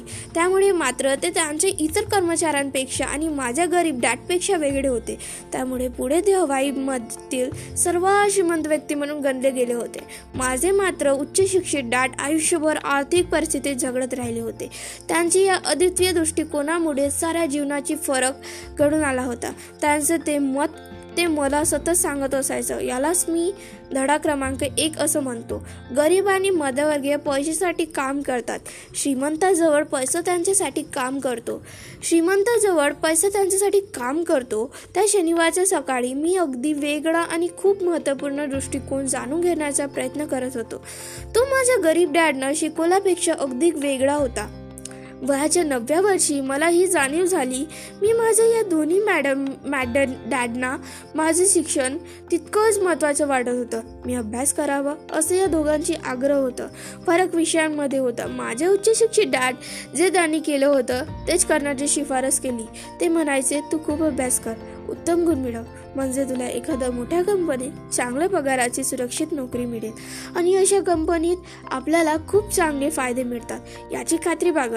दुसरीकडे श्रीमंत डॅडना वाटायचं की मी पैसे कसे काम करतात हे शिकावं. मी एखादा ते शिकलो की पैसेच माझ्यासाठी काम करू लागतील आणि शिक्षण 4 भिंतींमध्ये होत नाही तर भिंतींच्या बाहेरच्या जागेत होतात. श्रीमंत डॅडनं माझा पहिला धडा चालू ठेवला. तासाला 10 सेंट्सवर काम करावं लागणं म्हणून तू चिडलास याचा मला आनंद झाला. तुला जर राग आला नसतात आणि तू परिस्थितीचा स्वीकार केला असतास तर मी तुला सांगितलं असतं की तुला शिकवणं शक्य नाही. हे बघ, खरोखर शिकायचं असेल तर त्यासाठी शक्ती आणि परकोटीची तीव्र इच्छा लागते. या सूत्राचा सगळ्यात मोठा हिस्सा आहे क्रोध. तीव्र भावनेसाठी क्रोध आणि निष्ठा या भावनाला एकत्रितपणे हव्यात. पैशांचा विषय असेल तर बहुतेक जण सुरक्षित खेळतात आणि निश्चित होतात. तीव्र भावना त्यांनी दिशा न देती भीती देते. म्हणून लोक कमी पैशाची पगाराची नोकरी स्वीकारतात. का, मी विचारलं. हो, श्रीमंत डॅड म्हणाले. काही लोक म्हणतात की मी कामगारांची पिळवणूक करतो कारण मी सरकार किंवा एखाद्या कंपनी एवढा पगार देत नाही. मी उलट म्हणतो, माझ्यामध्ये ही मंडळी स्वतःचीच पिळवणूक करून घेत असतात. ती त्यांची भीती आहे, माझी नाही. मग आपण त्यांचा जास्त पगार घ्यावा असं तुम्हाला वाटत नाही का? नाही, मला तसं वाटत नाही. आणि जास्त पैसे देऊनही त्यांचे प्रश्न सुटणार नाही. त्यांच्या डॅडकडे पहा ना, ते खूप पैसे मिळवतात पण ते त्यांना पुरत नाही. खूप पैसे मिळून बहुतेकांच्या डोक्यावर कर्ज असतं. म्हणून तासाला 10 सेंट. मी हसत म्हणालो. हा धड्याचाच एक भाग होता. अगदी बरोबर, श्रीमंत डॅड हसून म्हणाले. हे पहा, तुझे डॅड शाळेत गेले, त्यांनी उत्तम दर्जाचे शिक्षण घेतले, ते उत्तम नोकरीसाठी त्यांनी ते मिळवणं देखील, तरी सुद्धा त्यांच्या समोर आर्थिक प्रश्न आहेत. पैशांविषयी त्यांना शाळेत काही शिकवलं नाही, हेच यामागचं कारण आहे. आणि पैशांसाठी काम करण्यावरच त्यांचा विश्वास आहे, हे दुसरं कारण. पैशासाठी काम करणाऱ्यांचा तुमचा विश्वास नाही? मी विचारलं. नाही, खरंच नाही, श्रीमंत डॅड म्हणाले. तुम्हाला जर पैशांसाठी काम करायचं आहे तर शाळेत राहा. हे शिकण्यासाठी ती चांगली जागा आहे. तुला जर पैशात तुझ्यासाठी कसं काम करेल हे शिकायचे असेल तर ते मी तुला शिकवेन. अर्थात हे शिकायची तुझी तीव्र इच्छा असेल तर. हे तर प्रत्येकाला शिकायचं असेल. मी म्हटलं. नाही, श्रीमंत डॅड म्हणाले. याचं साधं कारण म्हणजे पैशासाठी काम करायला शिकणं सोपं नसतं. विशेषतः पैशांचा विषय काढल्यावर जर तुम्हाला भीतीची भावना वाढत असली तरी नक्कीच. मला काही समजत नाही, मी कपाळावर आट्या घालत म्हणालो. आता त्याचा विचार करू नकोस आणि काळजी घे. फक्त हे लक्षात ठेव की बहुतेक जण असुरक्षिततेच्या भीतीपोटी नोकरी करत असतात. ही भीती बिलाचे पैसे देण्याविषयी नसते तर नोकरी जाण्याची असते, गाठीशी पुरेसा पैसा नसल्याची असते, काहीतरी नव्याने सुरू करण्याची असते. व्यवसाय किंवा नोकरीसाठी अभ्यास करायचा आणि नंतर पैशासाठी काम करायचं याचीच किंमत ते मोजत असतात.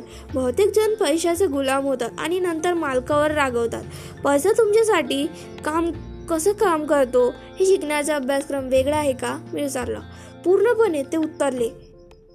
अगदी संपूर्णपणे. आता आम्ही निशब्द होतो. माझ्या मित्रांच्या बेसबॉलच्या लिटल लीगचा सामना सुरू झालेला असेल. त्या दिवशी कोणत्या तरी कारणामुळे मी 10 सेंटवरही काम करण्याचं ठरवलं.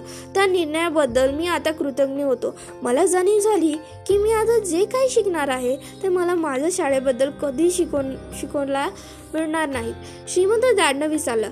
शिकण्यासाठी तयार? 100%. मी हसत म्हणालो. मी माझं वचन पाळलं आहे.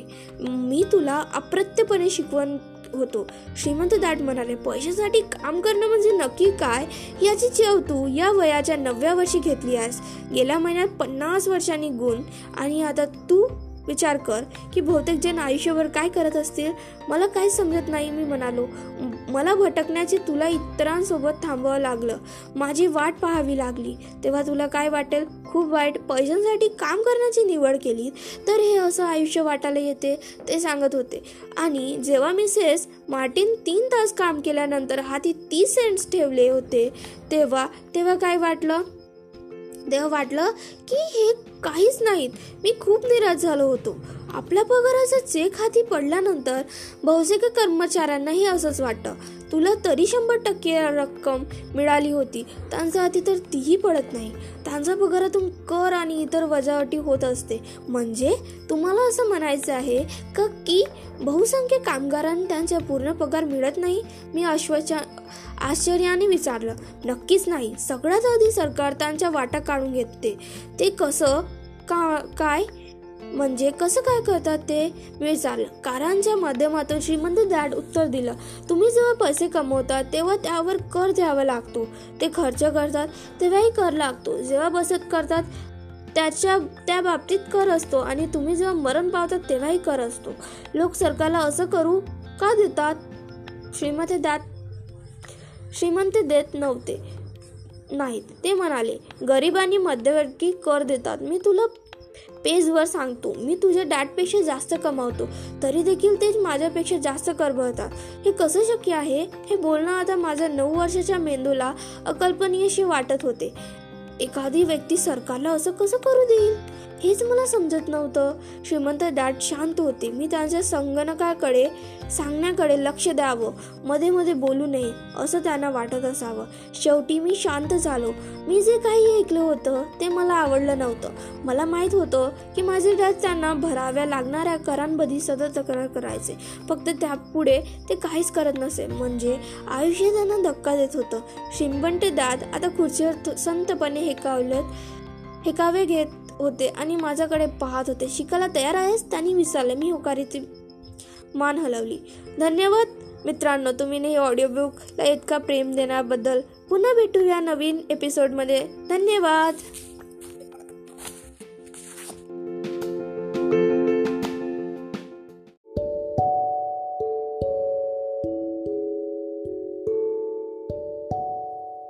हे गाईज, मला तुम्हाला काही विचारायचं होतं. माझं नाव आकांक्षा आहे आणि मला विचारायचं होतं की नेक्स्ट ऑडिओ बुक तुम्हाला कशावर हवी? जसं लव, फ्रेंडशिप और सेल्फ हेल्प डेव्हलपमेंटवर, किंवा जशी आपण रिच डॅड आणि पुअर डॅड ही ऑडिओ बुक केली तशीच तुम्हाला नक्की दुसरी आवडेल का? जसं atomic habit, secret, psychology of money, Ikigai असे सगळे खूप पुस्तकं आहे. मला नक्की सांगा.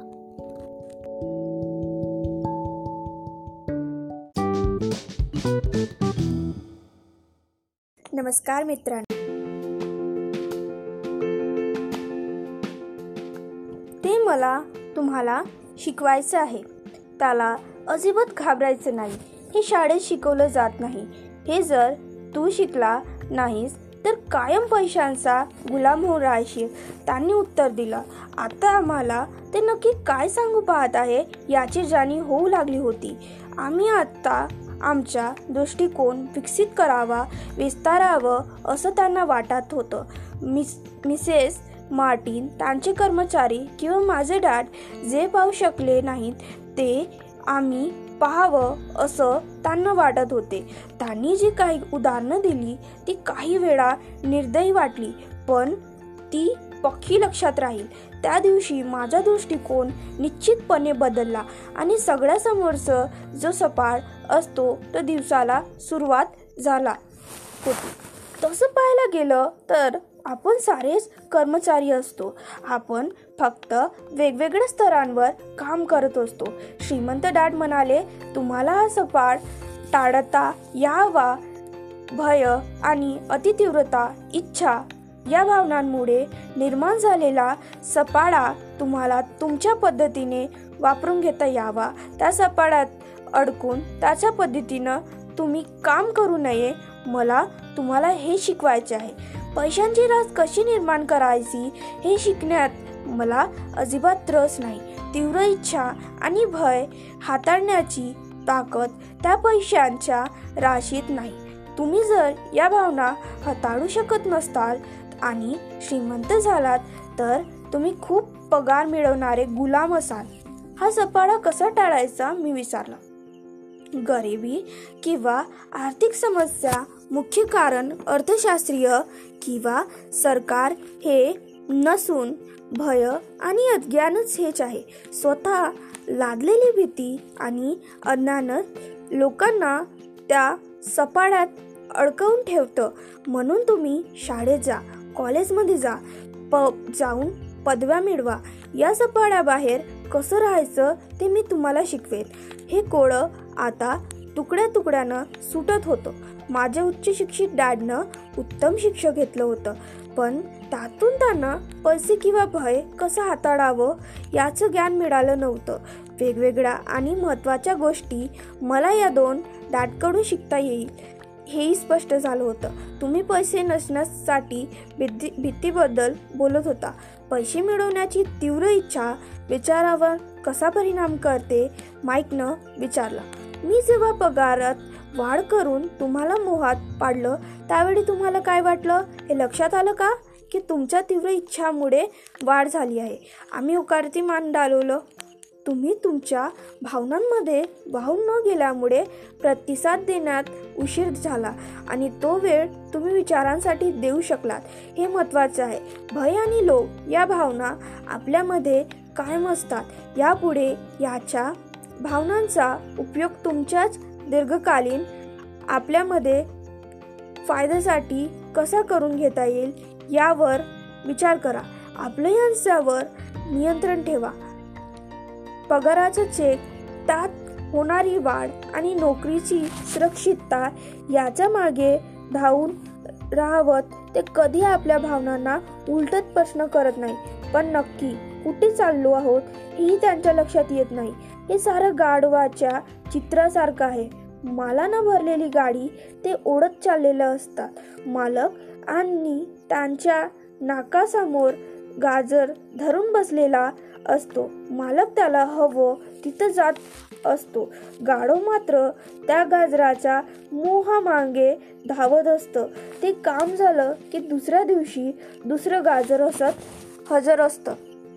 याचाच अर्थ असा, मी ज्यावेळी बैलामागे नवे गोलस, कॅन्डी आणि नव्या खेळांचं चित्र रंगवलं ते गाजर होतं, माईकने विचारलं. होय, हे पहा, तुम्ही जसे मोठे होता तसतशी खेळणी बदलतात आणि ती महाग होतात. मग नवी गाडी, मोठं घर, बोट अशी गांजर समोर येतात. भीती तुम्हाला घाबरून दाराबाहेर ढकलेल आणि तीव्र इच्छा तुम्हाला पुकारून भुलवून खटकाट भागात घेऊन जातात. यालाच सपाडा म्हणतात, ते हसत म्हणाले. मग यावर उत्तर काय, माईक पुन्हा विचारलं. ज्ञानाचा अभाव असेल तर भय आणि तीव्र इच्छा अधिक प्रकार होतात.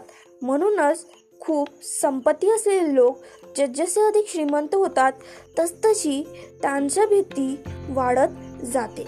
पैसा हे गाजर आहे, तो मोहजाल आहे. गाढवानं जर पूर्ण चित्र पाहिलं तर तो गाजरामागे धावण्याचा फेरविचार करेल. मग श्रीमंत डॅडींनी समजावून सांगितलं की माणसाचे आयुष्य हे अज्ञान आणि रोषणाईस्य यांच्या मागील झगडा आहे. त्यांनी हे समजावून सांगितलं की जेव्हा एखादी व्यक्ती स्वतःबद्दल ज्ञान आणि माहितीचा शोध घेतं थांबवतं तेव्हा त्याच्या आयुष्यात अज्ञान प्रवेश करतं. आपलं मन खुलं करायला शिक्षण किंवा मिटून घेणं हा झगडा तर क्षणाक्षणाला सुरू असतो. हे बघा, शाळा देखील खूप खूप महत्त्वाची असते. एखादी गोष्ट, कौशल्य किंवा व्यवसाय शिकण्यासाठी तुम्ही शाळेत जा. शाळेत गेल्यामुळे तुम्हाला समाजाचे नीती नियम समजतात आणि तुम्ही समाजात मानानं राहायला लागतात. प्रत्येक संस्कृतीमध्ये शिक्षण डॉक्टर, मेकॅनिक, कलावंत, आचारी, उद्योजक, व्यावसायिक, पोलीस, अधिकारी, सैनिक यांची गरज असते. या साऱ्या गरजा भागाव्यात, आपली संस्कृती भरभराटीला यावी यासाठी शाळा प्रशिक्षण देत असतात. दुर्दैवानं बऱ्याच लोकांसाठी शाळा ही सुरुवात नसते तर तो शेवट असतो. आता दीर्घ शांतता पसरली होती. श्रीमंत डॅडच्या चेहऱ्यावर मंद स्मित होतं. त्या दिवशी त्यांनी सांगितलेल्या साऱ्या गोष्टी समजल्या होत्या, पण ते काहीतरी वेगळं आहे एवढं नक्कीच समजलं होतं. एखाद्या शिक्षकांचे शब्द वर्षानुवर्ष लक्षात राहतात तसंच काहीच झालं होतं. आजही या श्रीमंत डॅडचे शब्द माझं पक्के लक्षात आहेत. मी आज थोडासा कडक वागतो त्यामागे एक कारण होतं. माझं बोलणं तुमच्या गाढवाचा विचार करायला हवा. भय आणि तीव्र इच्छा तुमच्या विचारांबद्दल ताबा मिळवतात. हे जर तुम्हाला माहीत नसेल तर तुम्ही आपोआप त्या सपाड्यामध्ये ओढले जाता. हे नेहमी लक्षात ठेवा. आयुष्यात भीतीच्या छायेतच घालवणं आणि आपल्या स्वप्नांची कसून छाननी करणं ही निर्दयताच आहे. पैसे मिळवण्यासाठी खूप कष्ट करत राहणं. पैशांमुळे आपल्याला अनेक गोष्टी विकत घेता येतील, त्यामुळे आपण समाधानी होऊ असा विचार करणं ही देखील निर्दयताच आहे. बिलांचे पैसे देण्याच्या भीतीनं मध्यरात्री जाग येणं ही असह्यतेची भावना आहे. पगाराच्या आकड्यानुसार जगणं हे जगणं नाही. नोकरीमुळे आपलं आयुष्य सुरक्षित राहील असं मानणं म्हणजे स्वतःशीच खोटं बोलणं आहे. हा सारा सापळाच आहे आणि तुम्ही तोच टाळायला हवा. हा पैसा माणसाच्या आयुष्यात कशी पळवतो हे मी पाहिलं आहे. तुमच्याबद्दल असं काही घडू देऊ नका. कृपया तुमचे आयुष्य पैशाच्या हाती सोपू नका. ते सांगत होते. तेवढ्यात एक सॉफ्ट बॉल आमच्या बाकड्या शियाला. डॅडने तो उचलला आणि परत फेकला. अज्ञानात भय आणि लोभाची काय संबंध असतो मी विचारलं. पैशांच्या अज्ञानामुळे तर भय आणि लोभ निर्माण होतात, ते सांगू लागले. उदाहरण देतो. समजा डॉक्टरला आपल्या कुटुंबासाठी जास्त पैसे हवे असतात, तेव्हा तो त्याच्या शुल्कामध्ये वाढ करतो. तसं झालं की एकूण आरोग्य सेवातच महागडी होतात. त्याच त्रास गरिबांनाच जास्त होतो. त्यामुळे तर गरिबाची आरोग्य सगळ्यात वाईट असतं. बरं, डॉक्टरांनी दर वाढवलेली की वकिलांना त्यांचे दर वाढवावेच वाटतात. वकिलांचं दर वाढले की शिक्षकांना आपला पगार वाढून हवा असतो. हे असं दर वाढत गेले की आपल्यावरचे कर वाढतात आणि चक्र असंच सुरू राहतं. लवकरच श्रीमंत आणि गरीब यांच्यातील दरी खूप वाढेल. त्यामुळे गोंधळाची परिस्थिती निर्माण होईल आणि आणखी एक संस्कृतीच मोडून पडेल. आहेरे आणि नाहीरे यांच्यात तर दरी जेव्हा प्रचंड प्रमाणात वाढेल तेव्हा संस्कृती मोडून पडेल. आणि उदाहरणं आहेत. अमेरिकेनं त्याच्या मार्गावरून चालायची आहे, कारण इतिहासाची पुनरावृत्ती होत असते. त्याच कारण आपण इतिहासाकडून काही शिकत नाही. आपण फक्त ऐतिहासिक तारखा आणि गावं लक्षात ठेवता, धडा काहीच घेत नाही. पण काळानुसार किमती वाढतात, हेही अपेक्षित असं ना मी विचारलं. जिथे सरकार उत्तम कारभार करत आहे अशा ठिकाणी हे अजिबात अपेक्षित नाही. उलट किमती खाली यायला हव्यात. अर्थात हे सैद्धांतिक आहे. किमती वाढण्याचं कारण अज्ञानामुळे निर्माण झालेला भय आणि लोभतच आहे. आपल्या शाळेच्या पैशाविषयी शिकलो गेलं तर पैसा अधिक प्रमाणात निर्माण होईल आणि किमती कमी होतील. पण आपल्याकडे शाळा या मुलांना पैशासाठी काम करायला शिकवतात. पैशाच्या शक्तीला आपल्या कामासाठी कसं जपावं हे त्यांना शिकवता येत नाही. धन्यवाद मित्रांनो ऐकण्यासाठी. आजच्या एपिसोडमध्ये तुम्हा सर्वांचे स्वागत आहे. चला तर सुरुवात करूया. तुम्ही एखादं उदाहरण देऊ शकाल का मी विचारलं. नक्कीच, डॅडनं उत्तर दिलं. जेव्हा एखादा मनुष्य म्हणतो की मला नोकरीची गरज आहे, तेव्हा त्याचा अर्थ असा असतो की त्याच्या भावना विचार करत आहेत, पैसे नाहीत. हे भयच नोकरीविषयीचा विचार उत्पन्न करते. पण बिल करायची असतील तर पैशाची गरज लागणारच ना, मी म्हणालो. निश्चितच तशी गरज लागत असेल, पण मी एवढंच म्हणतो की भीतीचा विचार करत असते. श्रीमंत डॅड हसत म्हणाले. मला नाही समजलं, माईकनं म्हणाला. उदाहरण देतो. समजा पुरेसे पैसे नाहीत अशी भीती उत्पन्न झाली, तर लगेच ती नाहीशी करण्यासाठी पैसे मिळवणे आणि त्यासाठी नोकरी करण्याऐवजी त्या भीतीवर हाच दीर्घकालीन उपाय आहे का, असा प्रश्न स्वतःलाच विचारता येईल. माझ्या मते त्याचं उत्तर नाही हेच आहे. विशेषतः जेव्हा एखाद्या व्यक्तीच्या आयुष्याचा विचार होत असतो तेव्हा तर उत्तर नाहीत हेच असतं. कारण नोकरी ही दीर्घकालीन प्रश्नावरचं अल्पकालीन उपाय आहे. आता माझ्या मनात गोंधळ उडाला होता. मग मी न भीती स्पष्टपणे विचारलं, माझे डॅड नेहमी सांगतात की शाळेत जा, चांगले गुण मिळवा, म्हणजे तुम्हाला चांगली आणि सुरक्षित नोकरी शोधता येईल. ते कसं काय? ते असं का म्हणतात ते मला माहीत आहे. श्रीमंत डॅड हसत म्हणाले, बहुसंख्य लोक त्याचीच शिफारस करतात. त्यांच्यासाठी ही सर्वोत्तम कल्पना असते. केवळ भयामुळे ही शिफारस केली जाते. म्हणजे माझे डॅड घाबरल्यामुळे असं म्हणतात का? हो, श्रीमंत डॅड म्हणाले, तू पैसे कमवू शकणार नाहीस आणि त्यामुळे समाजात राहण्यास लायक राहणार नाहीस या भीतीपोटी ते असं म्हणतात. गैरसमज करून घेऊ नकोस. ते तुझ्यावर प्रेम करतात आणि तुला चांगले मित्र मिळवावेत, तुझं भलं व्हावं असं त्यांना वाटते. मला वाटतं त्यांना भीती समर्थनीय आहे. शिक्षण आणि नोकरी महत्त्वाचे आहेत, पण ती आपल्या भीतीला हाताळू शकत नाही. ज्या भयामुळे ते सकाळी लवकर उठून कामाला जातात, त्याच भयामुळे तू देखील शाळेत जावं असं त्यांना वाटतं. मग तुमचं काय मत आहे? मी विचारलं. पैशांच्या शक्तीचं स्वामी कसं व्हावं हे मला तुम्हाला शिकवावं लागेल.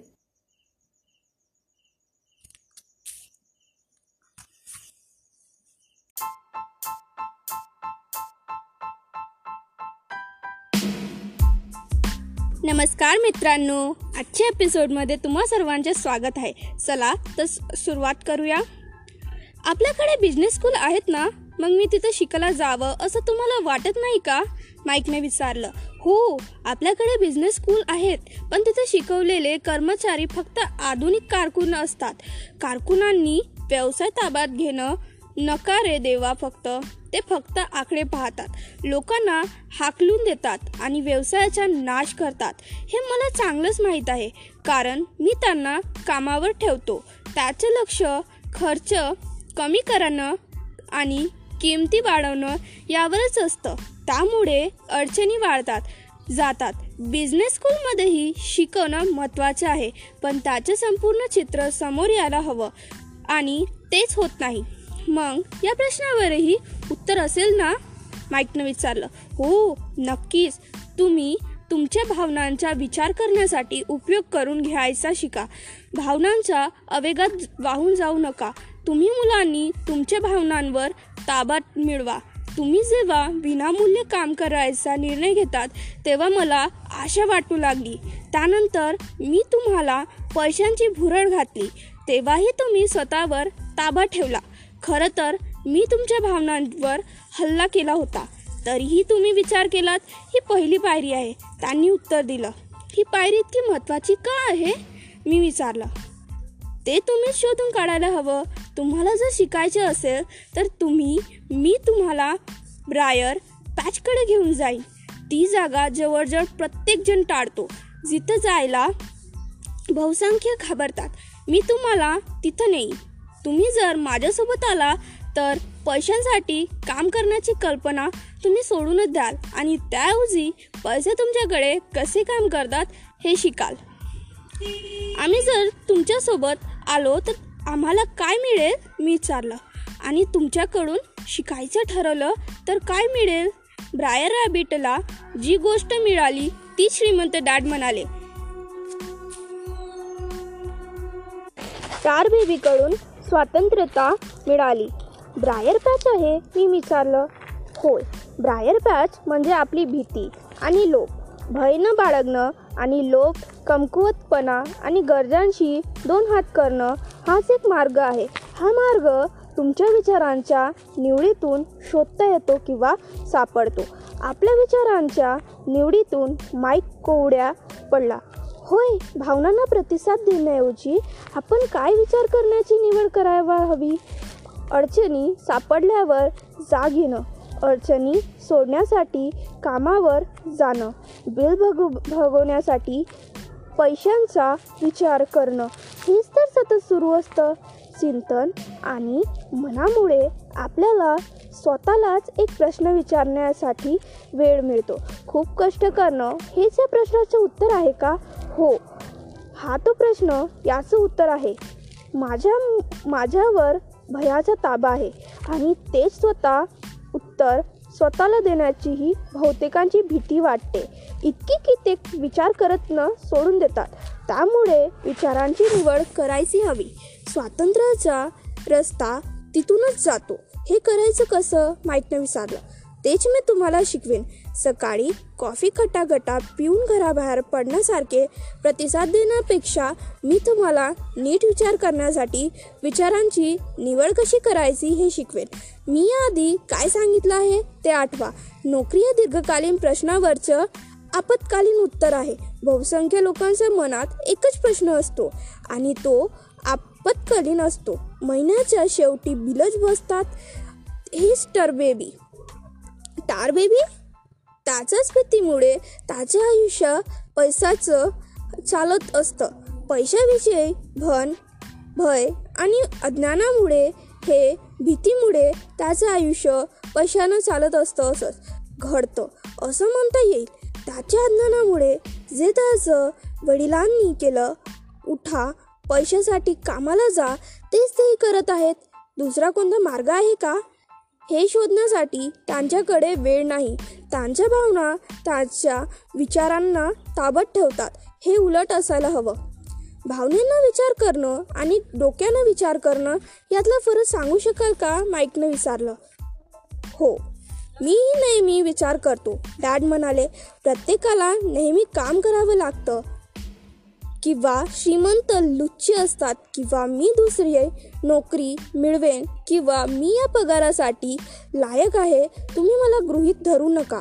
अशी वाक्य मी नेहमीच ऐकलो आहे. हा भयानक विचार आणि इथं मी काही गमावत आहे का हा झाला डोक्याचा विचार. असे विचार भयानकही विचारांना मागे सारून मुक्त विचार करण्यासाठी मोकळा वेळ देतात. मला हे मान्यच करायचं हवं की हा उत्तम धडा आहे. कोणीतरी तुमच्याशी चांगल्या भावनेने आणि विचारांच्या स्पष्टपणेनं बोलत असतं तेव्हा तो धडा उत्तम असतो. विषयकवरून जेव्हा माझे विचार स्पष्ट नव्हते आणि मी भावनेच्या भरात बोलत होतो, आम्ही आता दुकानावर परत होतो. त्यावेळी श्रीमंत डॅडनं समजावून सांगितलं की श्रीमंत माणूस पैसा निर्माण करतात, ते पैशासाठी काम करत नाही. ते म्हणाले की मी श्रीमंत माणूस आणि माईक जेव्हा पैसे मिळवण्यासाठी शिशातून नाणी पकडत होतो तेव्हा आम्ही श्रीमंत लोक ज्या प्रकारे विचार करतात त्याच्या अगदी जवळ होतो, फक्त ते बेकायदेशीर होते.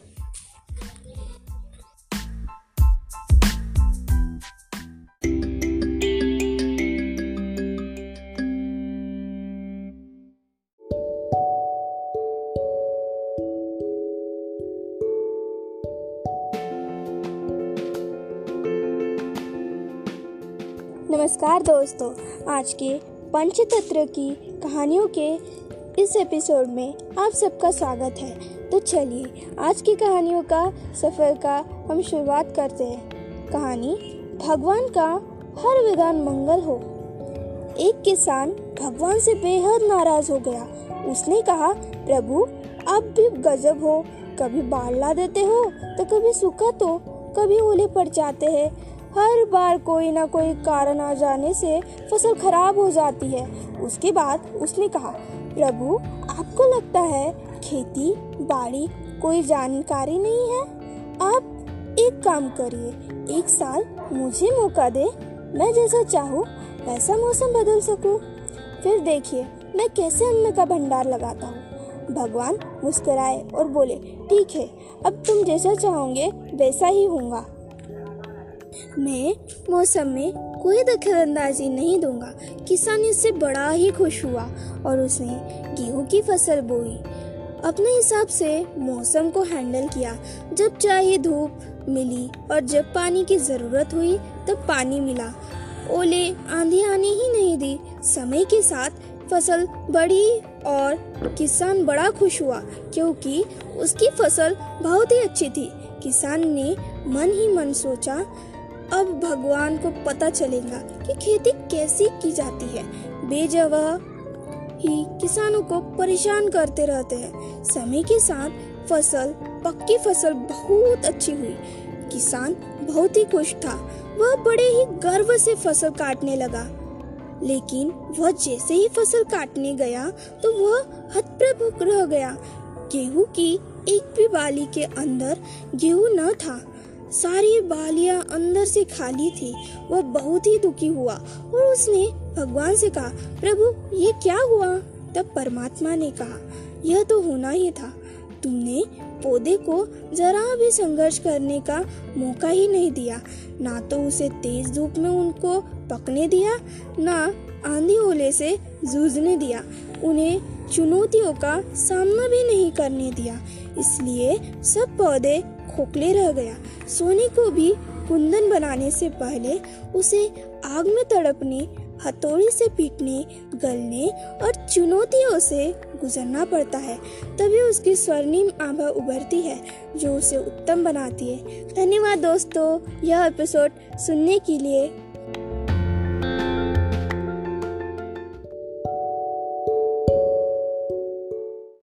नमस्कार मित्रांनो, आजच्या एपिसोडमध्ये तुम्हा सर्वांचं स्वागत आहे. चला तर आजच्या एपिसोडची सुरुवात करूया.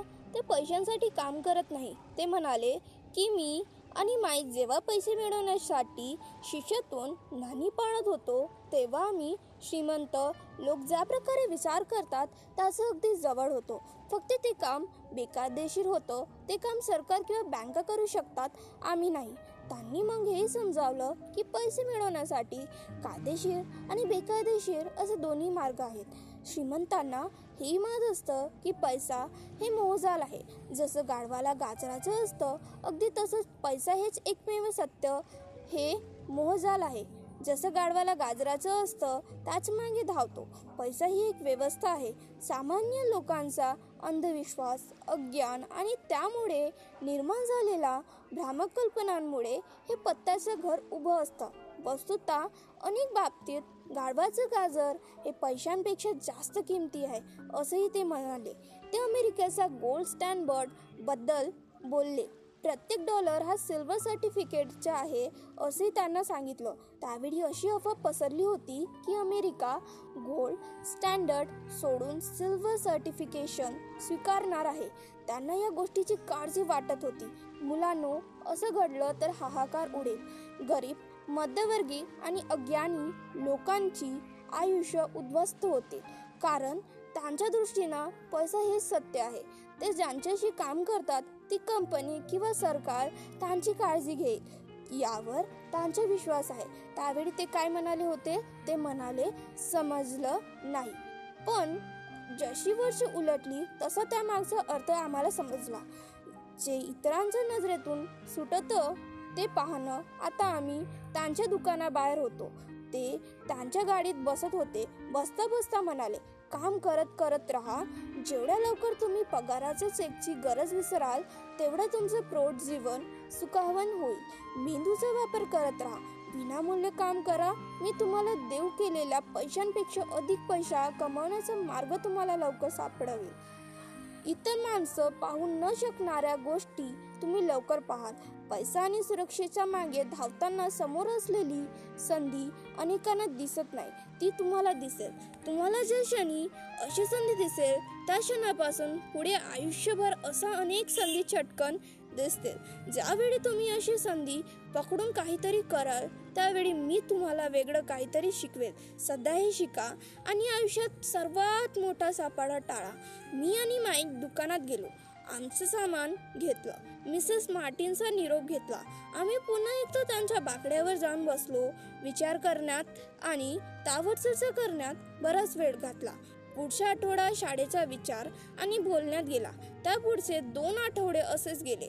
तिसऱ्या शनिवारी मी मिसेस मार्टिनचा निरोप घेतला आणि कॉमिक पुस्तकांचा स्टँडकडे आषाढभूतपणे पाहत होतो. आता मला दर शनिवारी 30 सेंट मिळत नसत, त्यामुळे पुस्तक घेणंही शक्य होत नव्हतं. आमचा निरोप घेऊन मिसेस मार्टिन त्यांचं काम करू लागल्या. ही गोष्ट मी याआधी पाहिली नव्हती, म्हणजे पाहिली होती, पण आज ज्या दृष्टीनं पाहत होतो तशी पाहिली नव्हती. फाडत होत्या. तो फाडलेला भाग स्वतःकडे ठेवून पुस्तक एका पुठ्ठ्याच्या खोक्यात फेकत होत्या.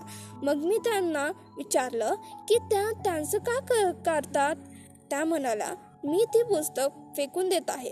कव्हरचा वरचा अर्धा भाग मी पुस्तकांचा वितरकाचा क्रेडिट म्हणून देतो. आता तासाभरात येऊन तो. माईक आणि मी तासभर थांबलो. ते वितरक आला. आम्ही त्याला आम्हाला कॉमिक पुस्तक मिळतील का असं विचारलं. तो म्हणाला, तुम्ही या दुकानात काम करत असाल तर मिळतील, पण ती तुम्हाला विकता येणार नाहीत. आमची भागीदारी पुन्हा सुरू झाली. माईकच्या तळघरात एक वापरात नसलेली खोली होती. ती आम्ही माईकच्या आईशी बोलून मिळवली. ती स्वच्छ केली आणि अशी फेकून दिलेली कॉमिक्स पुस्तकं त्यात साठवून लागलो. लवकरच आमच्याकडे शेकडो पुस्तकं जमली. मग आम्ही आमचं कॉमिक पुस्तकांचं ग्रंथालय लोकांसाठी खुलं केलं. माईकच्या धाकट्या बहिणीला आम्ही ग्रंथालय सांभाळण्याचं काम दिलं. त्यासाठी आम्ही तिला पैसेही देणार होतो. तिला अभ्यासासाठी आवड होती. तिला आम्ही ग्रंथपाल केलं. आमचं ग्रंथालय शाळा सुटल्यावर 2:30 ते 4:30 या वेळात सुरू राहणार होतं आणि शुल्क होतं 10 सेंट. शेजारी आजूबाजूला राहणारी मुलं आमची ग्राहक होती. ती 2 तासात कितीही पुस्तकं वाचू शकत होती. त्यांच्यासाठी हा किफायतदार सौदा होता, कारण तेव्हा एक पुस्तक 10 सेंटचं मिळायचं आणि 2 तासाचं ते 4-5 पुस्तकं वाचत होतं. माईकची बहीण प्रत्येक मुलगा बाहेर पडताना त्याची तपासणी करत असे. ती पुस्तक नीट ठेवायची. रोज किती मुलं आली, ती कोण होती, त्यांचं मत काय होतं यांची नोंद ठेवायची. 3 महिन्यातच मी आणि माईक प्रत्येक आठवड्याला सरासरी $9.50 मिळत होतो. आम्ही माईकच्या बहिणीला आठवड्यात $1 देत होतो. तिला पुस्तक मोफत वाचण्यासाठी मुभा होती, पण ती कच्चीतच वाचत असे. ती नेहमी अभ्यासात करायची. प्रत्येक शनिवारी दुकानात काम करून आम्ही आमचा फायदा पळवला. आम्ही आता वेगवेगळ्या दुकानातून फेकलेली पुस्तकं गोळा करत असतो. एकही पुस्तक न विकण्याचा त्या वितरकासोबत केलेला करारही आम्ही पाळला. वाचून पुस्तकात चिंदा झाला की आम्ही ते पुस्तक फाडून किंवा जाळून टाकायचो. आम्ही आणखी एक शाखा सुरू करण्याचा प्रयत्न केला, पण आम्हाला माईकच्या बहिणीसारखी स्वतःला वाहून घेणार आणि विश्वासू व्यक्ती सापडली नाही. अगदी सुरुवातीला काळात आम्हाला हे सत्य समजलं की चांगली माणसं मिळवणं हे कठीण काम आहे. ग्रंथालय सुरू होऊन 3 महिने उलटले की दिवशी खोलीत मारामारी जंपली. आसपास राहणारी काही मुलं आत घुसली आणि त्यांनी मारामारी सुरुवात केली. मग माईकच्या वडिलांनी आम्हाला ग्रंथालय बंद करायला सांगितलं. आमचा व्यवसाय बंद पडला, त्यामुळे आम्ही शनिवारी दुकानात काम करणंही बंद केलं. तरी देखील श्रीमंत डॅड खुश होते. आम्ही आमचा पहिला धडा चांगल्या रीतीनं आत्मसात केला होता. ते आता आम्हाला नवीन गोष्टी शिकवणार होते. आता आम्ही पैशांना आमच्यासाठी काम करणं शिकलो होतो. दुकानात काम केल्याचे पैसे मिळत नव्हते, त्यामुळे पैसे मिळवण्यासाठी आम्ही कल्पनाशक्ती वापरली होती. ग्रंथालय सुरू केल्यानंतर पैशाची व्यवस्था आमच्या ताब्यात होती. आम्ही मालकांवर अवलंबून नव्हतो. सर्वात महत्त्वाची गोष्ट म्हणजे आम्ही तिथं प्रत्यक्षात हजर नसतानाही पैसा निर्माण झाला. आमच्या पैशानं आमच्यासाठी काम केलं. श्रीमंत डॅड आम्हाला पैशांऐवजी त्यापेक्षा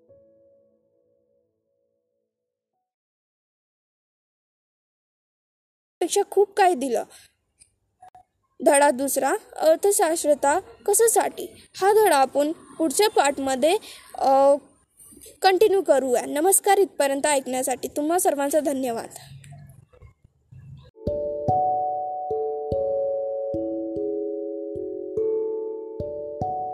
नमस्कार दोस्तों, आज के इस कहानियों के सफ़र में आप सबका स्वागत है. चलिए तो आज का कहानी के सफ़र की शुरुआत करते हैं. चतुर खरगोश और शेर.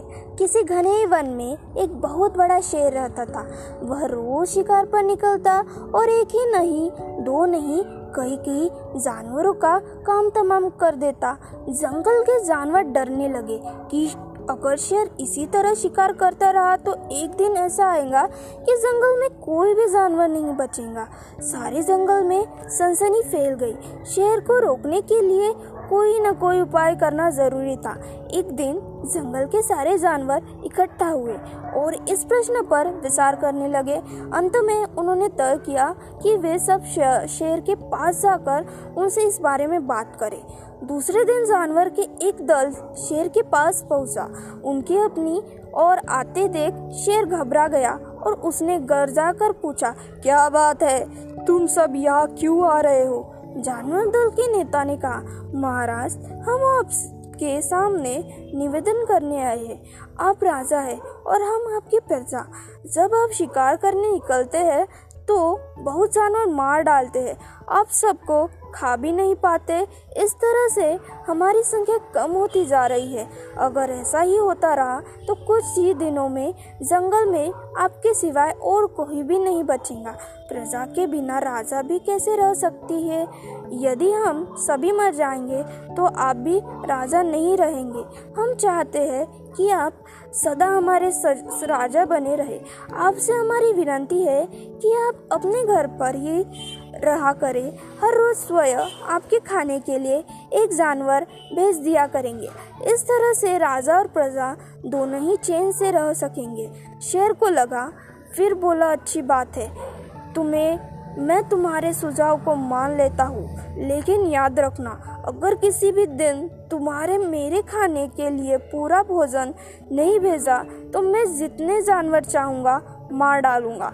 जानवरों के पास तो और कोई चारा नहीं, इसलिए उन्होंने शेर की शर्त मान ली और अपने अपने घर चले गए। उस दिन से हर रोज शेर के खाने के लिए एक जानवर भेजा जाने लगा।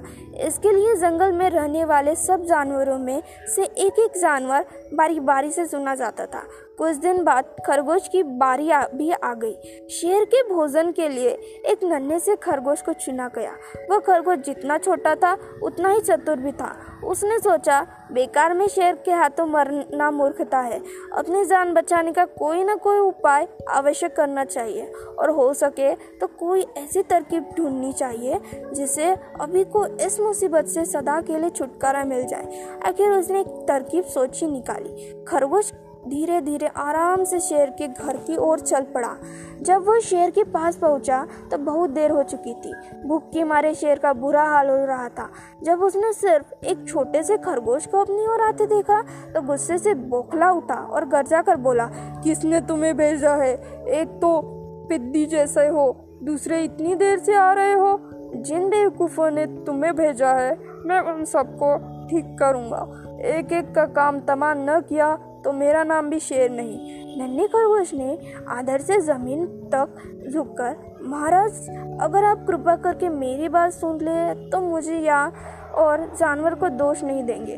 वे तो जानते थे कि एक छोटा सा खरगोश आपके भोजन के लिए पूरा नहीं पड़ेगा, इसलिए उन्होंने 6 खरगोश बेचे थे। लेकिन रास्ते में हमें एक और शेर मिल गया। उसने 5 खरगोशों को मार खा गया। यह सुनते ही शेर दहाड़ कर बोला, क्या कहा? दूसरा शेर? कौन है वो? तुमने उसे कहाँ देखा? महाराज, वह तो बहुत ही बड़ा शेर है, खरगोश ने कहा। वह जमीन के अंदर बनी एक बड़ी गुफा से निकाला था। वह तो मुझे ही मारना जा रहा था, पर मैंने उससे कहा, सरकार, आपको पता नहीं कि आपने क्या अंधेर कर दिया है। हम सब आपने महाराज के भोजन के लिए जा रहे थे, लेकिन आपने उनका सारा खाना खा लिया है। हमारे महाराज ऐसी बातें सहन नहीं करेंगे। वे जरूर ही यहाँ आकर आपको मार डालेंगे। इस पर उसने पूछा, कौन है तुम्हारा राजा? मैंने जवाब दिया, हमारा राजा जंगल का सबसे बड़ा शेर है। हिंदी प्रेरक कहानियों का विशाल संग्रह भी पढ़े। महाराज मेरा ऐसा कहते हैं कि वह गुस्से से लाल पीला होकर बोला, बेवकूफ, इस जंगल का राजा सिर्फ मैं ही हूँ। यह सब जानवर मेरी प्रजा है। मैं उनके साथ जैसा चाहूँ वैसा कर सकता हूँ। जिस मूर्ख को तुम अपना राजा कहते हो, उस चोर को मेरे सामने हाजिर करो, मैं उसे बताऊंगा कि असली राजा कौन है। महाराज, इतना कहकर उस शेर ने आपको लिवाने के लिए मुझे यहाँ भेजा है। खरगोश की बात सुनकर शेर को बड़ा गुस्सा आया और वह बार बार गरजने लगा। उसकी भयानक गरज से सारा जंगल दहलने लगा। मुझे फौरन उस मुर्गे का पता बताओ, शेर ने दहाड़ कर कहा। जब तक मैं उसे जान से न मार दूंगा मुझे चैन नहीं मिलेगा। बहुत अच्छा महाराज, खरगोश ने कहा। मौत ही उस दुष्ट की सजा है। अगर मैं और बड़ा और मजबूत होता तो मैं खुद ही उसके टुकड़े टुकड़े कर देता। चलो रास्ता दिखाओ, शेर ने कहा। फौरन बताओ किधर चलना है। इधर आइए महाराज, इधर।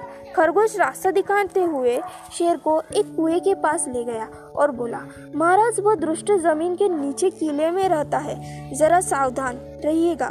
किले में छुपा दुश्मन खतरनाक होता है, मैं उससे निपट लूंगा। शेर ने कहा, तुम यह बताओ कि वह कहाँ है। पहले जब मैंने उसे देखा था तब तो वह यही बाहर खड़ा था। लगता है आपको आता देखकर वह किले में घुस गया। आइए मैं आपको दिखाता हूँ। खरगोश ने कुएं के नजदीक आकर शेर से अंदर झांकने के लिए कहा। शेर ने कुएं के अंदर झांका तो उसे कुएं के पानी में अपनी परछाई दिखाई दी। परछाई को देखते शेर को जोर से दहाड़ा। कुएं के अंदर से आती हुई अपनी ही दहाड़ की गूंज सुनकर उसने समझा कि दूसरी शेर भी आ रहा है। दुश्मन को तुरंत मार डालने के इरादे से वह फहरान कुएं में कूद पड़ा। कूदते ही पहले तो वह कुएं की दीवार से टकराया, फिर धाम से पानी में गिर और डूबकर मर गया। इस तरह चतुराई से शेर से छुट्टी पाकर नन्हा खरगोश घर लौटा। उसने जंगल के जानवरों को शेर के मारे जाने की कहानी सुनाई। दुश्मन के मारे जाने की खबर सारे जंगल में खुशी फैल गई। जंगल को सभी जानवर खरगोश की जय जयकार करने लगे। इस कहानी से क्या सीखे? पंचतंत्र की ये कहानी भी हमें सिखाती है कि घोर संकट की परिस्थिति में भी हमें सूझबूझ और चतुराई से काम लेना चाहिए और आखिरी दम तक प्रयास करना चाहिए। जिस तरह मौत के खतरे में होते हुए भी खरगोश ने चतुराई से काम लेकर शेर जैसे खतरनाक और उससे कहीं अधिक बलशाली शत्रु को पराजित कर दिया, ठीक उसी तरह सूझबूझ और चतुराई से काम लेकर हम भी भयंकर शत्रु से उबर सकते हैं और बड़े से बड़े शक्तिशाली शत्रु को भी पराजित कर सकते हैं। धन्यवाद यह कहानी सुनने के लिए। आशा करती हूँ यह कहानी आप सब लोगों को पसंद आए। अगली कहानी जल्दी अपलोड करूँगी। धन्यवाद। नमस्कार दोस्तों, मैं आपके लिए एक प्यारी सी लव स्टोरी लाई हूँ जिसका नाम है एक प्रेम कहानी मेरी भी, प्रशांत रंजन के द्वारा अनुवादित। रविंद्र सिंह बेस्ट सेलिंग किताबों के लेखक हैं। उनकी पहली किताब I too love you and story में लाखों दिलों को छू लिया। व्हेन लव होम ट्वाइस उनकी दूसरी किताब है। उड़ीसा के बुल्ला में अपना अधिकतर जीवन बिताने के बाद अब वे चंडीगढ़ में रह रहे हैं। दिन तो किसी तरह गुजर जाते हैं लेकिन रात दर्द भरी होती है। मुझे वह तारीख अच्छी तरह याद है, 4 मार्च 2006। मैं कोलकाता में था और हैप्पी के घर पहुंचने ही वाला था। सुबह से ही बड़ी कुलबुलाहट हो रही थी क्योंकि मैं अपने उन दोस्तों से 3 साल बाद मिलने जा रहा था जिनको एक ज़माने में गैंग ऑफ 4 कहा जाता था। इंजीनियरिंग की पढ़ाई के बाद मनप्रीत, अमरदेव, हैप्पी और मैं पहली बार मिलने वाले थे।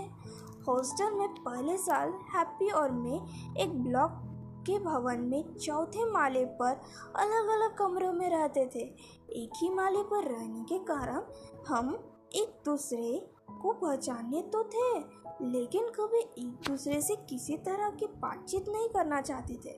मैं उसे अच्छा लड़का नहीं समझता था क्योंकि उसे लड़ाई मोल लेने और अपनी मार्कशीट पर लाल रंग जुड़वाने जाने का शौक था।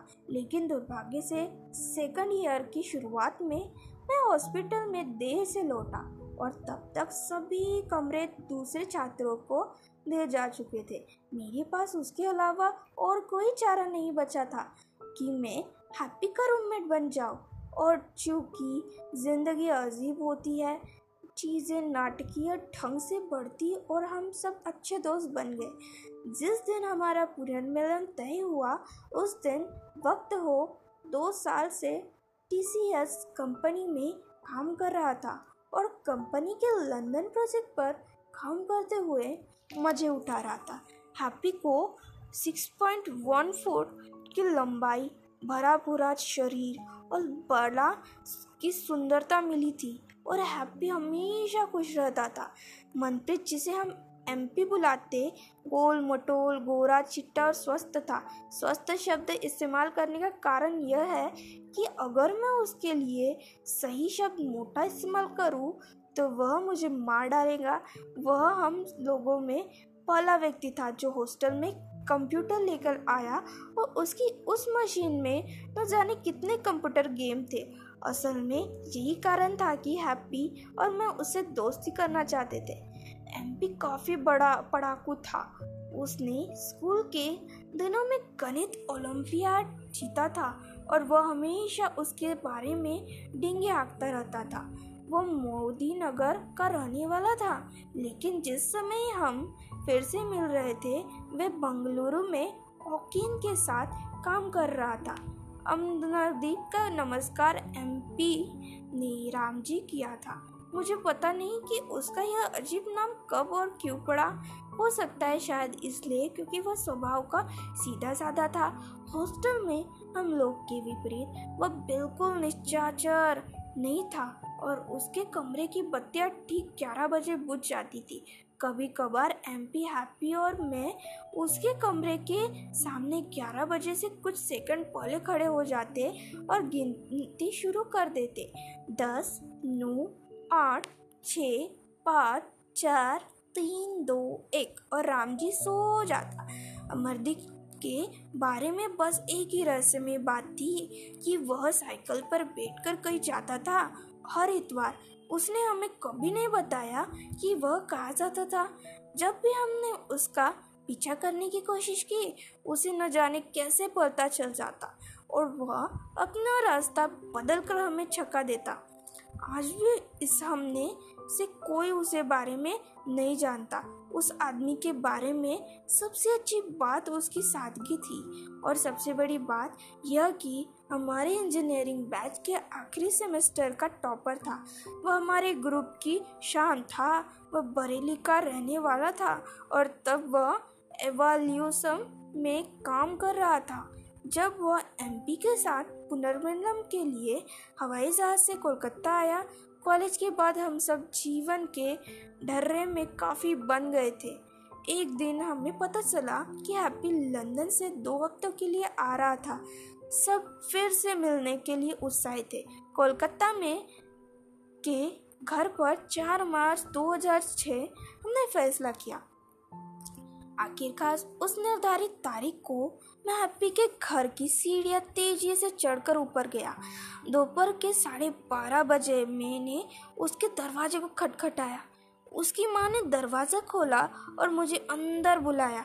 चूँकि मैं उसके घर कई बार जा चुका था, वह मुझे अच्छी तरह जानती थी। हैप्पी के घर में बहुत अधिक औपचारिकताएं नहीं होती थी।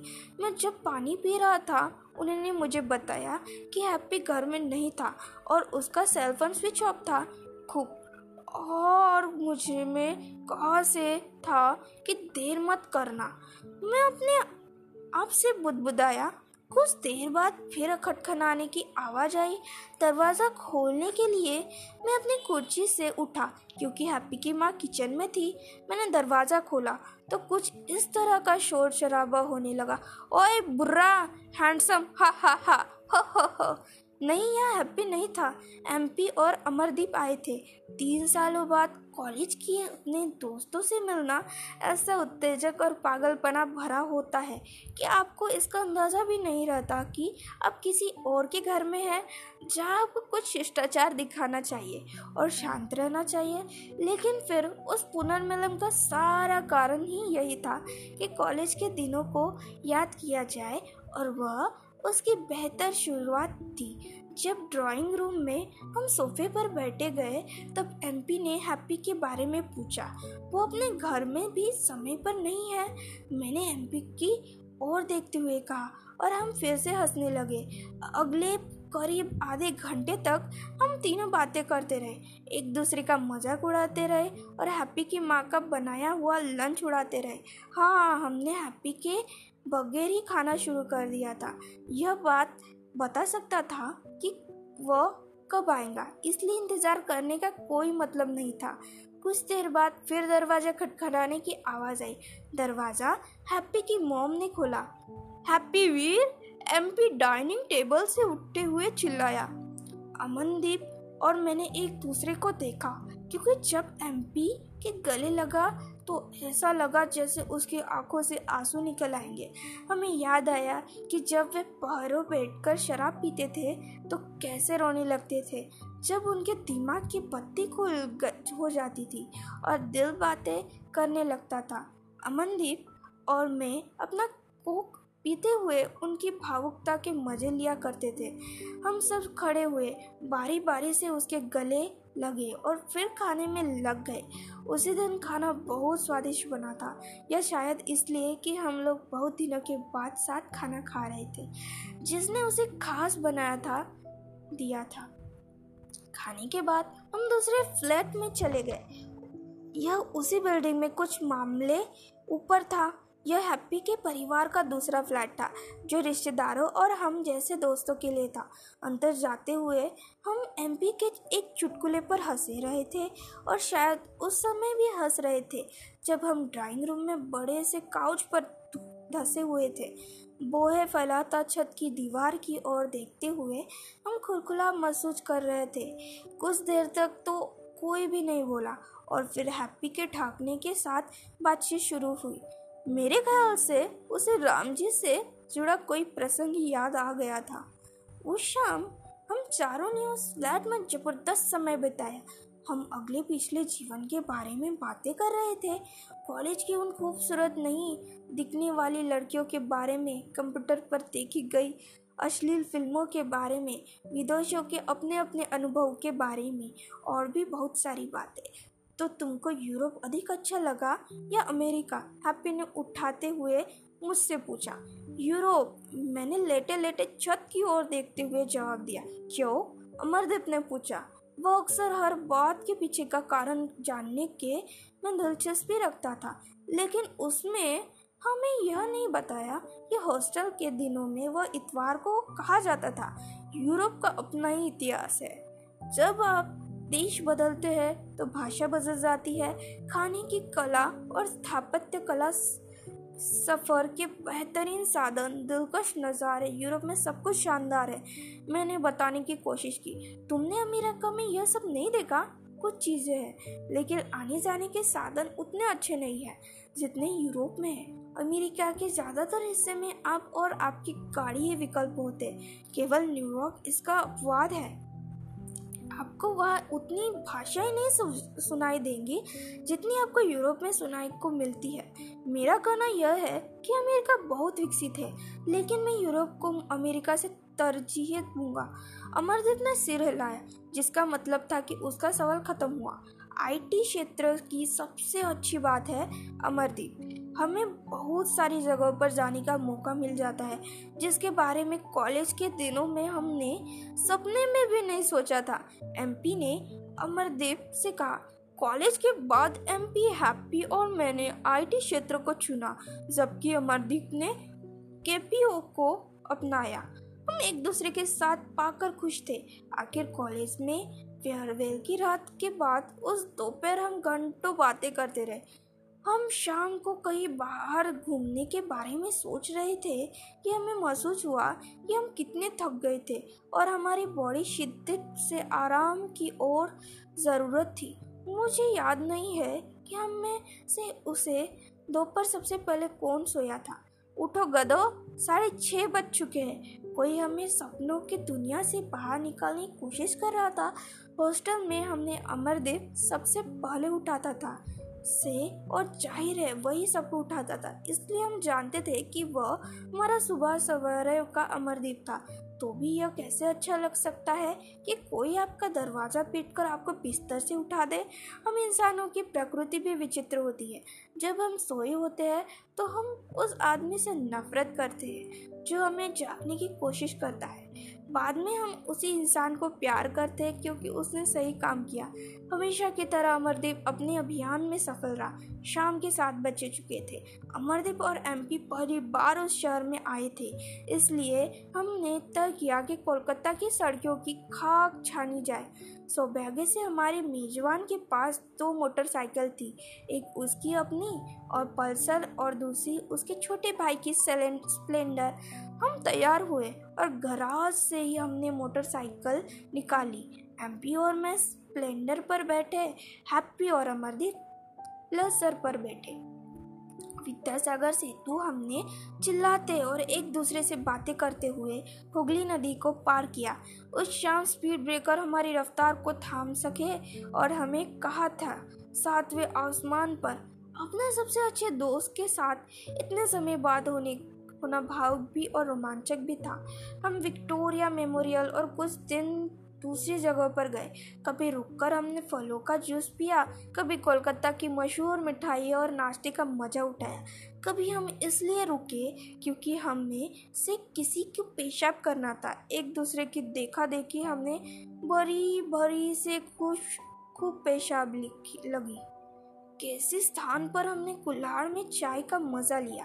जब एमपी ने पूछा कि हम घर कब जाएंगे, तब तक 10:30 बज चुके थे। चिंता की कोई बात नहीं, मेरे पास ऊपर के फ्लैट की चाबी है, हम जब चाहे जा सकते हैं। उम्मीद करता हूँ कि हम 1 बजे से पहले नहीं जाएंगे। हैप्पी ने अपनी टी का आखिर घुट भरते हुए कहा। थैंक यू दोस्तों, यह कहानी सुनने के लिए। हम मिलते हैं नेक्स्ट एपिसोड में।